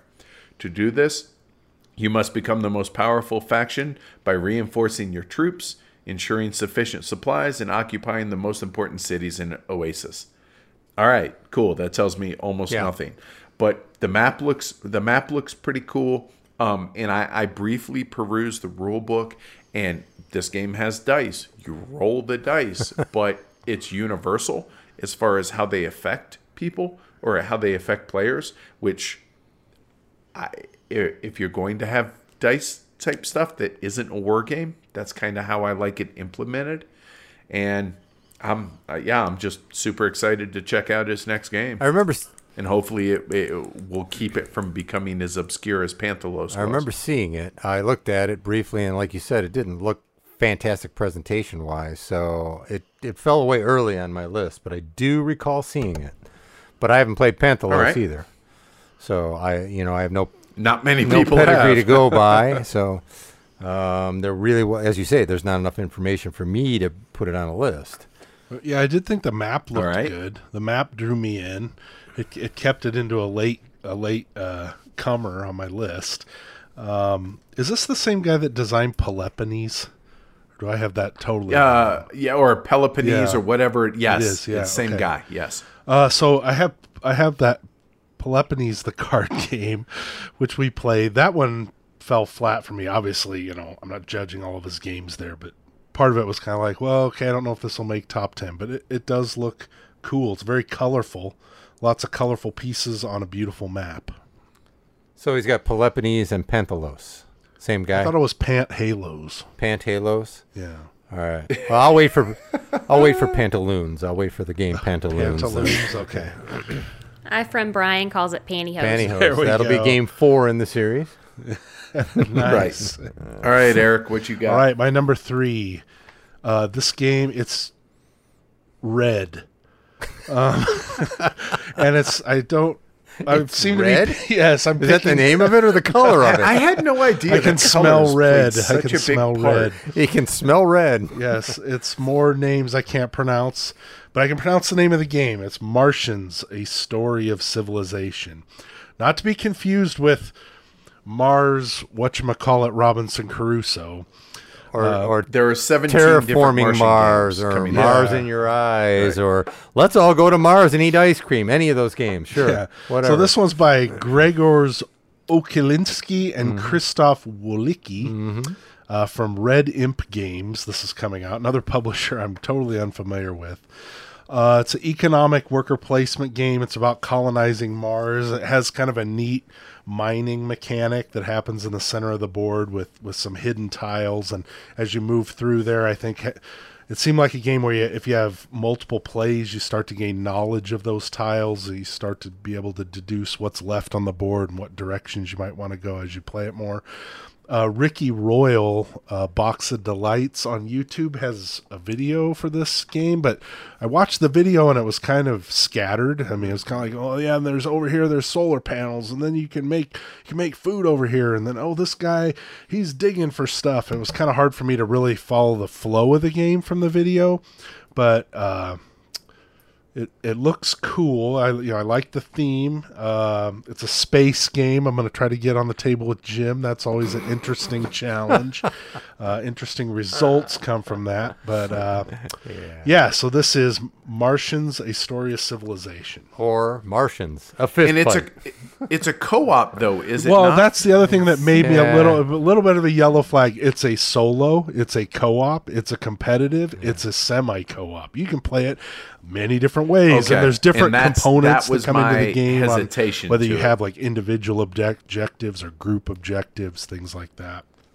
Yeah, I watched Ricky Royale's video. There's another video All right. out there of it as well. It was high on my list of like, this looks good, and I started watching the videos, which are pretty much both Kickstarter previews for it. Went to Kickstarter page. Those are the only two things on there, I believe, when I looked at it. As I delved more and more into it, it slid further and further down. I got a little bit more flat feelings about it. So good to, That's exactly how I was like, oh, that looks good. Yes, exactly.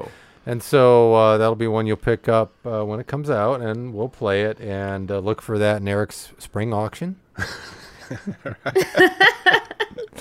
So just to let you know. Yeah. All right. Anything else you want to say about that one? That's your number 3. I don't think so. But I do think that video I saw didn't really do the game justice. No, it didn't really tell me much. But about how neither the game one I flowed. watched did it. Yeah. Did it gave me enough to turn me on to it. Yeah. You know. I like red. Okay. Looked a little more orange to me though. But. Okay. It did have an orange hue, I thought. All right, Eric or Jim. I have what you one got more on next? the list, seeing as you guys kept taking And I do mine, too. and then Eric will finish this gosh, off I have with 2 2 in a row. left. And I can guarantee I'm not taking one of Eric's with this one, and probably I can almost guarantee I'm not taking one of yours, and I could probably guarantee that maybe the heavy cardboard listeners want to turn this off for the next 2 minutes. Anybody like first-person shooters? I'm looking at this game. Not I'm looking terribly, at this but game okay. Adrenaline, and then reading about the actual disguise. It's a first-person shooter, but it's a Euro in disguise of a first-person shooter, and talking about the resource management and the collection, and some of the ideas in there. When you go get somebody and you kill them, they don't lose anything. You just respawn like in a first-person shooter with their stuff. But as you damage them, they get better. Which I thought, wow, what an idea. You're running around. I hit you with a bullet. I hit you with a truncheon. I punch you in the face. And all of a sudden, you're twice as fast. And I've just made you stronger. Also, it depends on how many times the person you kill has been killed before and how many points you're going to get. Because if you keep getting the same noob over and over again, you're not going to score crap. So you got to go against the tougher. And it sounds like kind of... So you can't grief You can't somebody. just sit there and grief and spawn camp and do all this stuff. It seems like they've figured out some of the things that drive you nuts about first-person shooters on online. But when the guy who did a video, some English dude did a video of it, and he's talking about the Euro aspects of it, I thought, wow, this is what's missing in a lot of Euro games. You have interaction, but you still have the resource development. You're all running to get the same different types of ammo. There's different types of weapons. There's different types of points to be gotten, but there's a price to pay to go get this stuff. I don't know. The hype, it didn't have any going in, but it's gotten a lot of hype from the demos at Gen Con. And I think I'm starting to buy into some of this hype, and I wanted something really different on this list. I did something different the first year we did this with Arkwright. I did something different again with Lignum. So this one I'm going in a completely different direction this year, and this is my sleeper hit thing that like you say, Edward, Millennium Blades. Who knew, right?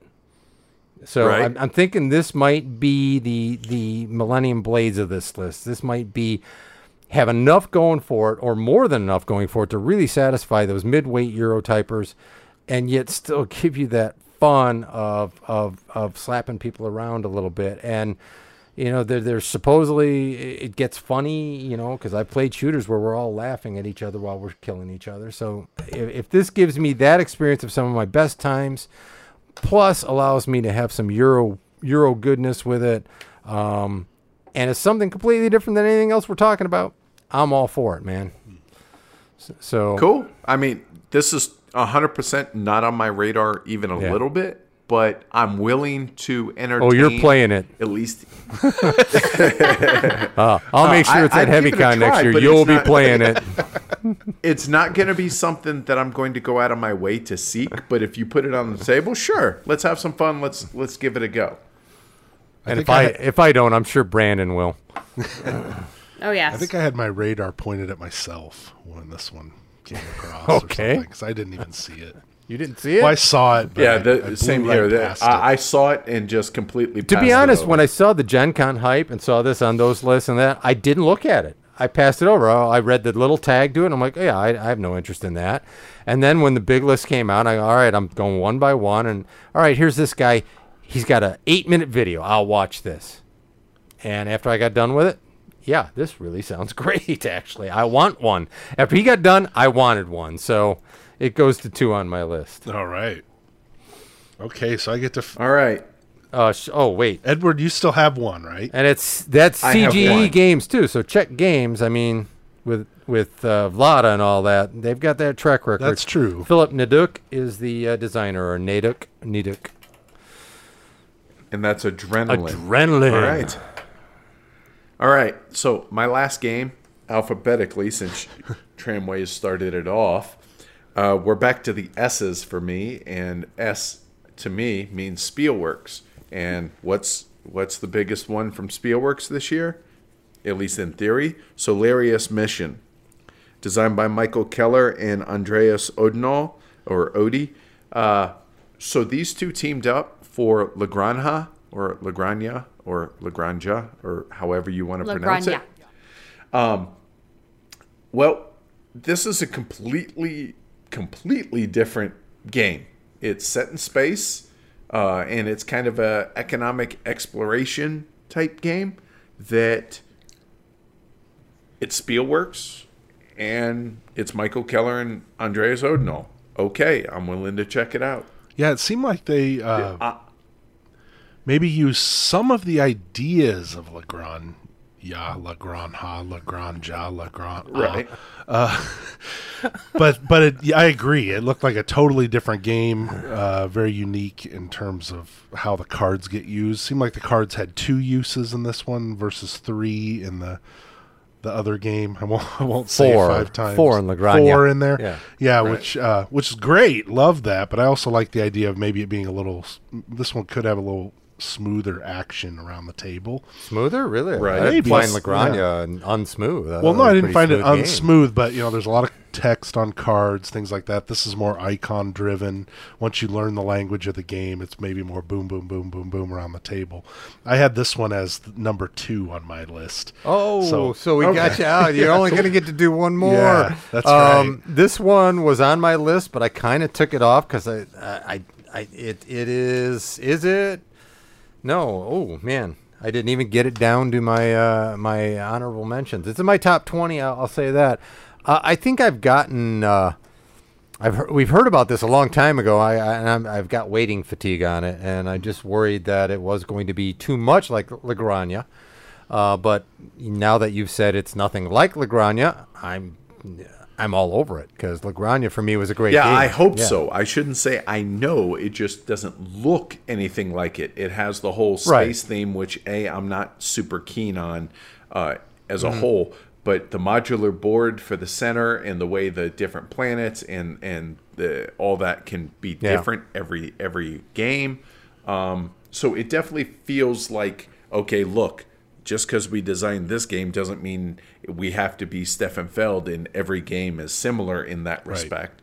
So it looks like they're going in a completely different direction. And like I said, I am a unabashed Spielworks fanboy, even if last year was kind of a bust as far as they go. And let's face it, the way things go, Spielworks will be happy to know that someone's going to pick this up afterwards, I'm sure, and make a bigger deal about it than it ever was in the first printing, because that seems to happen with La Granja, that happened with Arkwright, and that's going to happen with Rochefort, Colon Colony, and all that. Sure. So I think it's cool. What Spielworks does is they pick up these little obscure games, do a 1,000 game print run, the end, and then if somebody else wants to pick it up, we'll license it out to you. Knock yourself out. Yeah, I mean, it's definitely one that I'm looking at picking up. One of us is going to get it, probably both of us on this one here. I mean, based on the pedigree. This is just pedigree. Right. But the worry is, and this is subject for another podcast because we could go on for a while, and I think one day we will talk about this. It's just, are we reaching the critical mass? When do things start just being more of the same all the time? And so that's my worry. I'm starting to get to the point where, yeah, I like this. The idea is great, but is this more of the same? Is this Lagrangia in space? If it is, will I love it? I don't know. Will I need it? I don't know. But hopefully it's not, and it gives us some new stuff. Yeah, the board play on this one looked more involved and interesting. I liked the Luna center part of the Lagrangia board and the race element on the different tracks, but this one with the planets and kind of going around setting up your space, it just seemed like there's more going on in the middle of the table with this one, so I appreciated that as well. And in the end, all this is best guess. That's right. I mean, we don't know these games. I mean, the exception being like Crisis, which we've gotten to try. Outside of that, I don't think that any of us have actually tried any of these games. No. So this is best guess. I mean, let's face it. 75% of this is probably going to be meh at best. Yeah. Well, the hope is it's not, but right. But reality, it's a bell curve. 75%. You're going to have some that are really bad, some that are really good that surprise us, and most is going to fall in that game on a pile of games range. Yeah. Well, if we each came up with 3 great ones, that's a good ratio, I think. Then we're winning. That's right. So I did. I came up with a great one. So does your number one, is it designed by a guy whose first name starts with a U? I'm not talking to you. I was just going to say that. Are we obvious? Are we obvious, Captain Obvious? I have a game on my list I've tried. I've tried it over and over and over again. Okay. I've played different versions of this game in the past. Okay. All right, here we go. This is A Feast for Odin. Yes, here we go. Which I was going to bring up the fact that really none of us had that. No, it's on there. It's on his list. I'm just kind of surprised. I knew it would be on his list. I didn't think it'd be number one, but it's number one apparently. Yeah, it made it to number one. All right. Well, tell us why it's number one, Mr. Caverna. Oh, well, so Uwe's kind of it's interesting. He doesn't always hit home runs for me, but he went from Agricola to Le Havre, which were tighter, more stressful games, and then Ora et Labora was the first game I think he had that was really kind of more of an open environment, open world, pick your path through the game. You probably can do stuff without interacting with other players so much. And since that point, he's kind of pursued that track. When Caverna came out, I think it suffered largely for me because Agricola already existed. It's like, it's kind of the hype. It's so much like Agricola. He's tweaked the Agricola system. Well, the hype was it made Agricola, it fired Agricola. Agricola could go away because Caverna is the best thing ever. Yeah, that's right. It wasn't. No, they're completely different animals. Yeah. They're completely unrelated. They are different. They are different. I mean, there's some of the same elements in them, but I sort of feel like I was disappointed by Caverna largely because I had it lumped in with Agricola so much. And it's like, Agricola is superior to me. Why would I play this over Agricola? That was kind of how I was thinking about it at the time. I don't know. One's a leopard, one's a snow leopard. I'm not seeing much, So, Glass Road, I'll toss that one aside. Then Fields of Arla, the most recent one, is like the first one, I think. I mean, I really enjoy Ora, but Fields of Arla is the first one since Ora where I've really appreciated this open game because I mean, what he's trying to do here is, yes, it does lack some of the tension of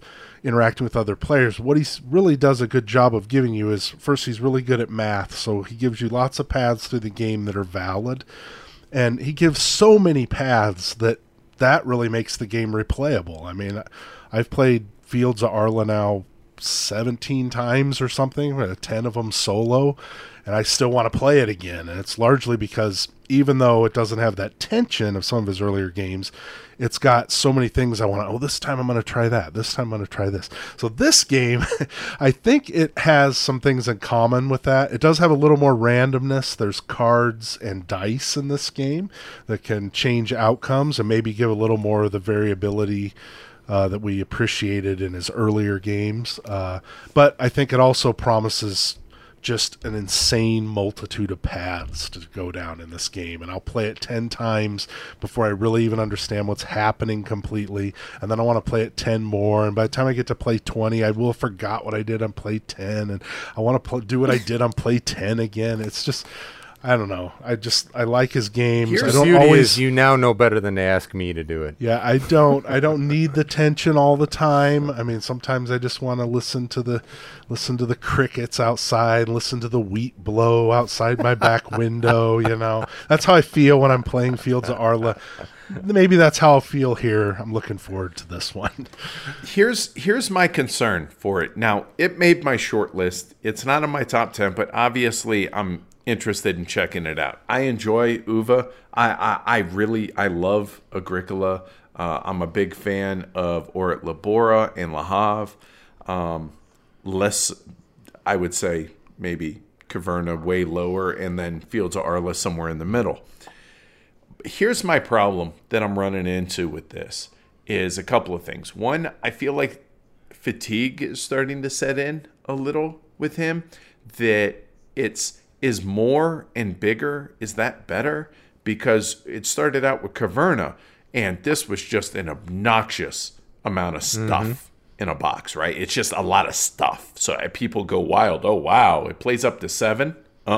Never. No.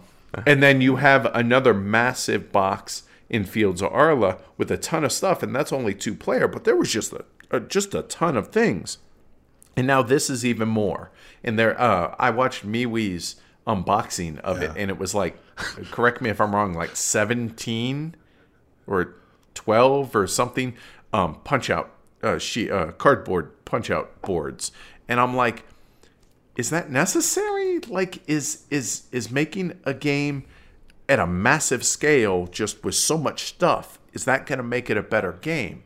And I feel like that's where I'm pushing back a little bit. Like, I don't know that bigger is better. I'm going to check it out and quite possibly pick it up and then bring it home and try it. But I'm having a hard time getting super amped up about this. And I don't know why, other than that pushback. This is why it's good to be me. I'll say it. I'm watching you try to say it. I'm tired of it. Make something different. That's what I'm going to say. Don't keep just giving me the same stuff over and over with more and more sandbox. I mean, it's patchwork meets X all right. game, Make something right? different. Go someplace else. That's why I like Vlada. I mean, you get Galaxy Trucker, and then you get Dungeon Lords, and then you get Code Names. I mean, you never know where this guy's going to go, and they're all about as good as they can be in whatever genre. You may not like the genre, you might not like the game, but they're all quality of that genre. Whereas this, okay, we went to Patchwork. Patchwork was fine. It's fun. Once you get the app on the phone, you play it over and over again, you're done. There's no more playing that. Right. And so now he's added it to this thing, and it's just kind of like, you know what, just do something completely. Give me a big meaty Euro that has nothing to do with any of these things you've ever done before. Just do that, because I know you're really good at making these Euros. You've got ideas that are really good. You're good at math, according to Eric. Eric's good at math. He knows deltas. Woo! I don't know. I mean, it's good to be me because I can just say, man, it's beyond fatigue. It's my fatigue. It's not Uwe's fatigue. It's my fatigue. It's like, I've got Agricola. I'll play Agricola. Agricola's good. We can't get people to play Agricola, though, because of all these other games. It's just really weird. Or Labora is kind of a slightly different experience. I can dig that one, too. But once you start going, all right. And Caverna was just like this whole hype. This is the greatest thing. It kills Agricola. It's his best game ever. No, it's not. It's a candy store. You can get anything you want. The reason all that crap is in there is because you all want that crap, and everybody gets some. You get a new car. You get a new car. Everybody's going to get a new car in that game, right? I don't know. So to speak, Oprah. So to me, though, I mean, all of that, that's just noise. I mean, first... Didn't somebody call us out for being homogenous and agreeing with each other too much? Right. The thing is, I mean, I don't think... Yes, I guess if I'm approaching it as, Uwe, please me, I guess, which, you have a right to say, because you're the purchaser of these games, you obviously want to be pleased by these games.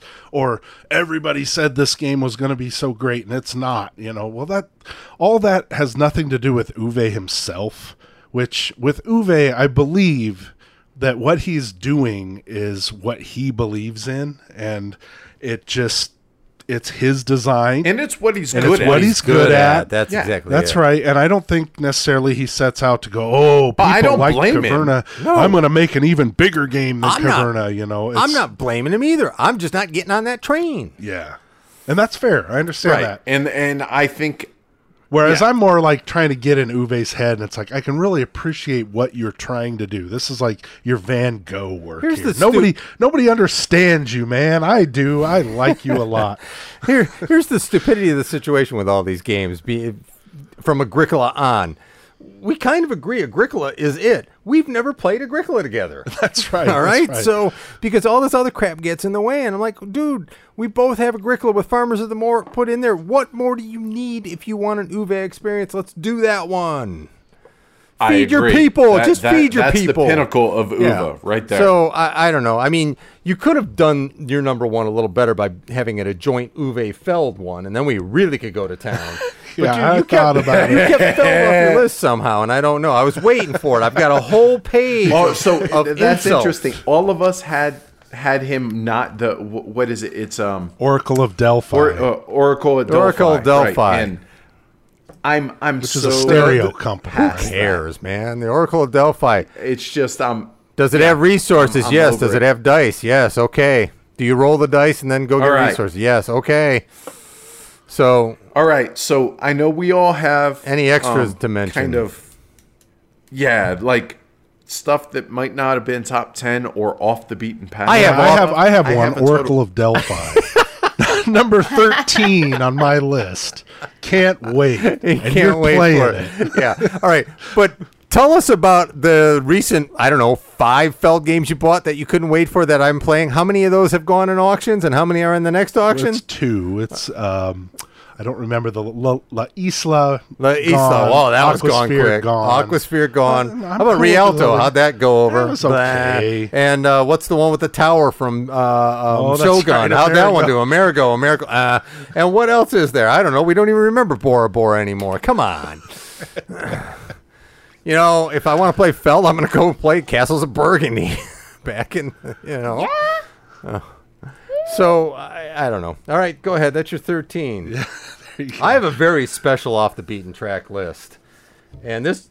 I have 4 games. All for right. mine. Well, but I have two lists. I just went to 15, so I have the 5. But I have a special 3-game list. A very what you special got? one. This is for a friend of ours named Brandon. Brandon does a podcast called Braun Brothers, and these are games to play when I'm stuck in an elevator with him. Because 1714 case. no. These are games to be nice to him. These are games that are coming out, right? These are games that haven't come out yet, but are coming out. And I'm taking Brandon in consideration. He did mention on his podcast after HeavyCon that he would like to be stuck in a elevator with me if given the choice, because I'm funny, because I'm old and told people to get off the lawn or something like that. So these are games for Brandon. The first one is The Perfumer, because it's going to be a long 6-8 hours in there. So we're going to have a scratch and sniff game, so we don't have to put up with each other as much, right? The Perfumer. Then it's Wongamania, Banana Economy. Because maybe I could trick him into playing something that might be heavier than he thinks it is, because it's called Wongamania, Banana Economy. Exactly, but that's an economic It is an game, economic and game. That caught me by surprise Yes, when I and saw that. I was like, wait, this is a legit It actually game. doesn't sound too bad. It could actually be legit. I wouldn't mind trying a copy. And then I'll be bringing one back. Okay, with there you me, go. Don't worry. And number 1 on the list, you'll have to bring it back, and well, I'm sure Brandon will get these games. Have you seen the games he gets? He'll get this one. This one is the number 1 game. This almost went number 1 on my regular list, and that's Katak. Short for Cat Attack. It's cats playing volleyball. I mean, come on. It's cats playing volleyball. What more do you want in a strategy game? So there you are, Brandon. When we're stuck in that elevator, and you don't think I'm funny anymore, we got 3 games to really go at it here off the beaten path, okay? Wow. Eric? I'm having fun. Well, let's see. The one I can add, I actually have a mission. Don't you have the Oracle Delphi at 11 and 12 too? Yeah, it's at 13, 14, and 15. No, I have a mission for Edward, though, when he goes to Essen. Okay. I'm going to need you to do one thing when you go over there. That's to get the designer of the perfumer and the designer for Who Soiled the Toilet together. I want to see them come together to make a game. Use the scratch and sniff of the perfumer to go with Who Soiled the Toilet. Let us know how it goes. Oof. Wow. What else you got besides the Oracle of The Delphi? only other two I have Far East War 1592. Yeah, that was up there, but it's fell. a three faction game. Yeah. Made me think of Three Kingdoms Redux just from that. I don't think the gameplay is necessarily aligned with that. Korea, China, and Japan. Asymmetric powers, war game. It was higher on my list, but when I started watching some of the videos, they were putting me to sleep a little bit with the descriptions. It has a rondel mechanic for action selection. Certainly want to try it. I like the theme, I like the setting. Also on my to-try list.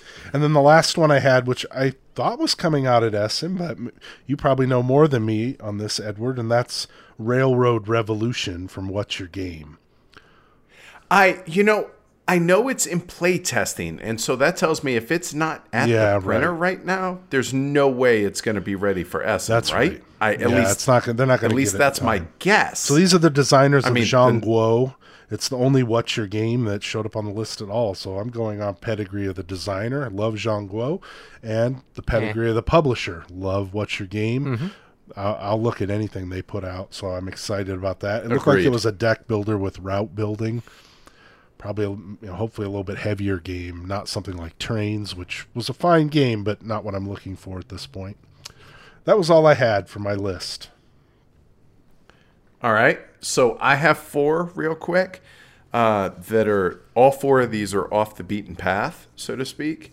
The first one is called The Flow of History. There it is. It's right there. I was going to talk about that. Yeah. Go ahead. It's designed by Jesse Lee, who's the same designer as Ponzi Scheme. But it's a Civ game that, it's got some meat to it, apparently. It plays 60 to 90 minutes. It's published by, I'm going to butcher this. Is it Moa Ideas? Moa Ideas Game Design? I don't know because I didn't write it down. It wasn't my top 10. But anyway, it's. I believe they're somewhere either in China or in the Far East. They're in the Far East, yes. It's a Taiwanese guy who designed it, but it's not him publishing it. But it looks beautiful, and it looks kind of a, not a Through the Ages, but a very abstracted civilization game that I love auctions and I love Civ games, and this has I got the Through the Ages feel from it, definitely. Through the Ages in an hour, it was what I was feeling from it. Well, I have one concern about it. I'm digging on it the same. It has some ideas with the bidding process, and also money that goes to the bank can be taken by players. So it has some kind of like auction mechanic, like Castle's Mad King Ludwig or something like that, which is a great idea as far as I'm concerned. The only thing is there's 67 cards from the list of components. There are 67 cards. So you're doing Civilization with 67 cards, makes me worry a little bit.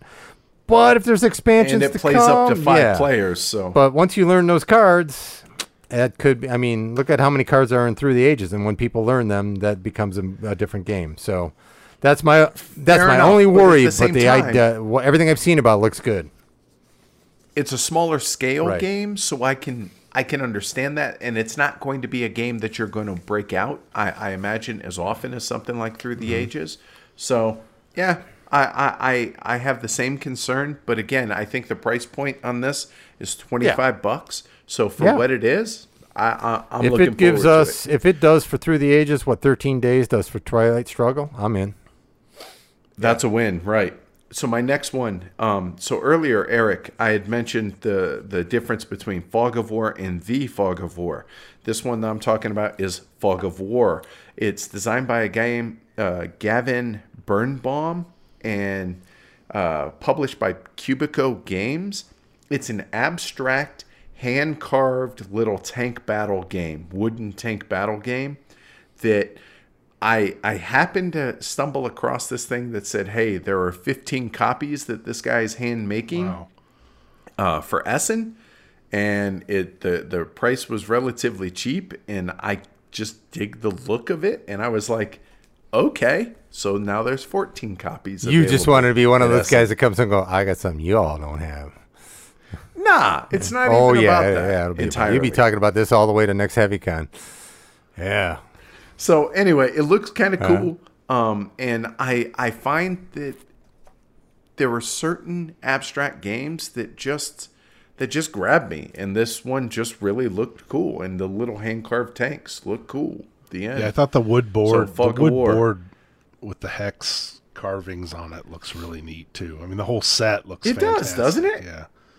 Yeah. So Eric will give you money to bring home another one.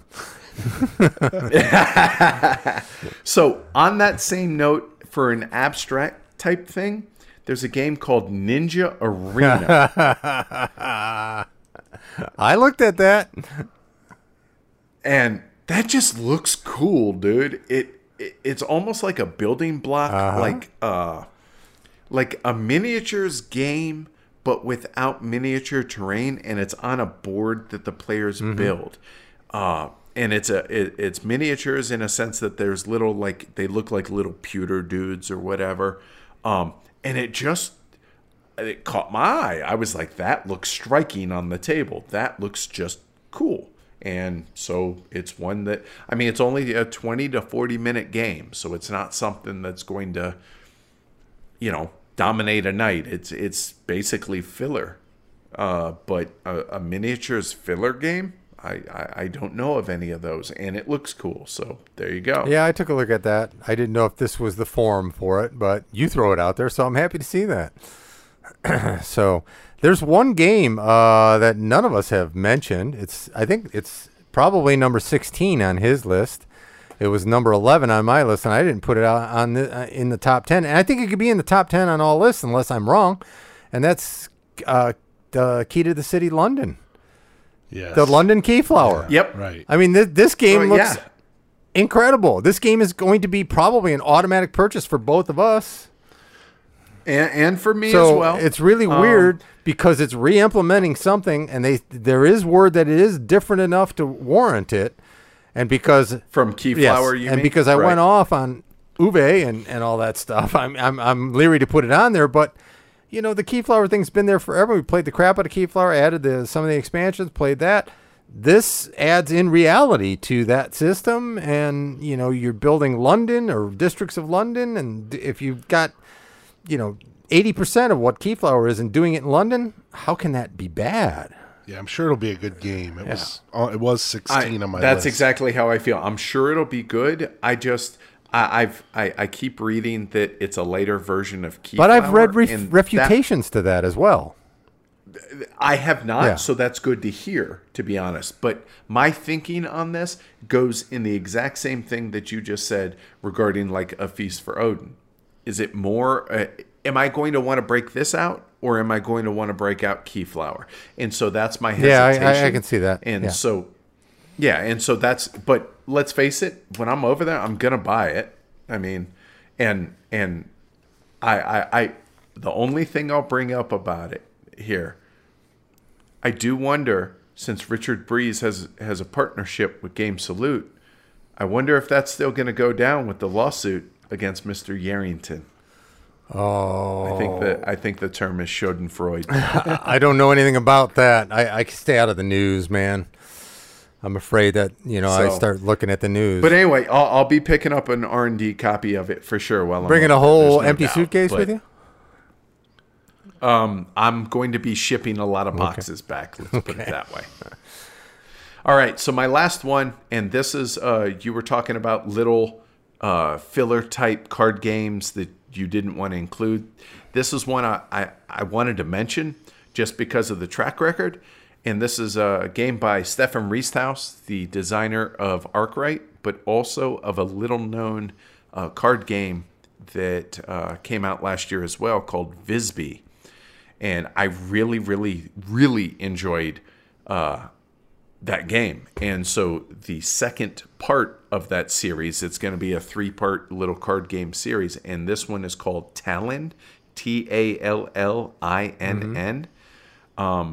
It says it plays in 10 to 20 minutes, which is about what Visby played in, but it was a really clever, thinky filler card game. And this seems to be very similar. Comes in a little Ziploc bag and a couple of components, a little board that folds up, and instructions, and that's it. But again, based on track record of both Visby as well as, his big game Arkwright, it's a no-brainer buy. It's going to be like 5-10 euros. Okay, yeah. I'm in. Cool. Yep. That's all I got. That's you about ready to wrap it up, Gal? So, are we done? Are we done? Hey, one thing. What is that good enough, people? Are those lists good enough for you? If you have any complaints, send your email to Tony Fryer on BGG. Any complaints you have about tonight's episode? So hopefully, both sides. I mean, obviously, there's a lot of crossover between our shows, but there isn't it's not 100%. No. So hopefully, our listeners got a taste of what y'all are about, and y'all's listeners got a taste of at least what I'm about, since Amanda has been not as active. Yeah, I don't research games. I play what's in front of me. So this is not my cup of tea. It's probably... But we appreciate you trying to moderate. It's a different experience, too. You just get it thrown in front of you, and you have to respond to that. So we're all researching ahead of time, so you're actually coming at it from a different angle. That's be a little weird. Yeah. Seriously, because it's something that the three of us cannot, in any way, shape, or form, relate to. Yeah, it just doesn't interest me at all. Well, no. What I mean by that is all three of us, whenever we sit down to play a game, it is, I imagine, pretty rare that you haven't at least heard of it or know something. It's pretty rare that we haven't at least looked at the rule books. Right. That's what I'm saying. That it's just completely, what's this? And that, I mean, I'm a little bit jealous. Yeah. Oh, yeah. That you get that sense of awe and that sense of excitement of it being completely new and foreign, and just, what's this? It's like or Christmas. That sense of anger, like with Clinic. I'm not playing this anymore. Exactly. Just throw the table. That's it. I'm putting Tina on this next year. I guess I'm getting dumped, and you're just going to do it with Tina. There we go. Yeah. No, I want that sense of. And they're going to rename it Punching Eric for all the time she punches him. I'm relating to what Edward's saying, and Amanda's approach here. I'd kind of like to experience that. Yeah, there's no way you can experience that. First of all, you can't stop buying the games. I can stop. I'll just make her do it. But you're still you'll open them up and look at the rule books. There's no way you could do that. I would challenge you to try that with all the new games come out. I'll read the rule books and you just come in blind. Ain't going to happen. So you'll have the Feast for Odin board upside down on the table. Yeah, this is the right side. This is where we play. That's throw like that stuff over there. Stranger Things. I'll play on that side of the board, man. So... Anyway. So cool. This was fun. Hopefully folks enjoyed it, and maybe we can do some of this more in the future. Sounds good. It sounds good. It's fun for us, too. I'm having a good time. Yeah, this is great. Finally to see your face actually moving. Actually. At 2 frames a second there. Right. Yeah, I know. Right. I know. So, hey, real quick for your listeners, if they're interested, if they want to back up and go listen to our version of this, I guess, we're giving away a copy of either Arkwright or 1846, Winner's Choice. They just have to go back and listen to what to do. Oh, okay. So, for your listeners, what are we doing? We're going to talk about whiskey. Them give us the game that they get from him. Yeah, you're going to give us the game you get from our listeners. Right. Because you guys are drinking Stranahan's. We're drinking Colorado whiskey in honor of you guys and Mr. Von Minden. God, Von Minden. Mark. Man, I need another drink. I've had one dram, and it's just Mr. Von Minden turned me on to this at HeavyCon. So it is excellent whiskey. Very good. I'm surprised how good this is. They can't call it Scotch, but it is a single malt. So we'll probably talk about it on our intro. or we probably have talked about Good. it on our intro. Good. Because this is I think you time-wise, already have, right? I'm breaking time here. That's right. So, no, we had All right, fun. guys. Well, we did it as well. All right. All right. Well, No thanks, you outro? guys, You don't have a big prepared outro there? I don't. I didn't write man. anything for an outro. I wrote that big long intro. We just gave you and 2 hours. I've been busy listening and such. My bad.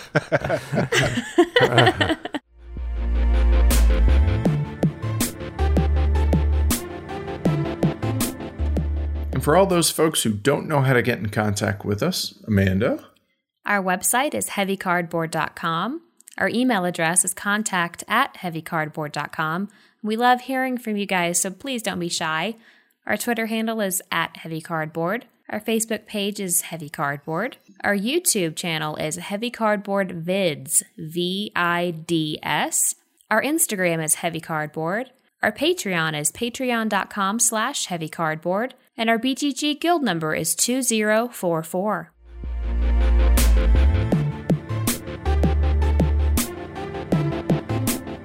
If you were at BGG-Con last year, there's no doubt that you noticed the gaming tables up at the front of the main gaming hall. Some of you may have even had the opportunity to play on one of the tables. I was, and after playing on one, I had a very hard time going back to a normal table. Everything from the convenient cup holders to how easily and comfortably my arms rested on the rail made me want my own. Those tables were from BoardGameTables.com. The company is run by a friend of the show, Chad Deshawn. Do us a favor and head on over to BoardGameTables.com and take a look at all of the ways you can customize your own gaming table, from the size, type of wood, all the way down to how many cup holders you want. African mahogany, Carrington stain, navy top, 4 slide-out cup holders. That's my dream gaming table. What's yours? You don't need a gaming table, but wouldn't it be fun to have your own? Check out BoardGameTables.com to begin creating your own table and let them know Heavy Cardboard sent you.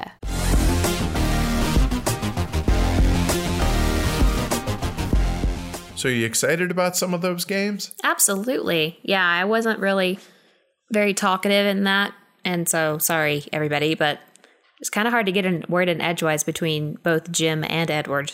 So Hey now. Hey. Leave me out of that. I Okay, totally fine. agree about Jim. No. No, it was that was a lot of fun. Hopefully y'all enjoyed it. If you followed the Anticipation Geek list that's updated, then you're aware of pretty much all of those games except for one, which is Democracy Under Siege. But if you go there now, it's all on there. So check that out if you're interested. And just like we mentioned in the contest, we're interested to hear what y'all's top 3 is. Yep, absolutely. Thanks again to Eric and Jim from Punch and Cardboard for coming on with us. And let us know what you thought. We're anxious to hear y'all's thoughts. You got anything else? Nope. All right. We'll catch y'all in a couple weeks. Talk to you later. Bye. Bye. Have a good day, everybody.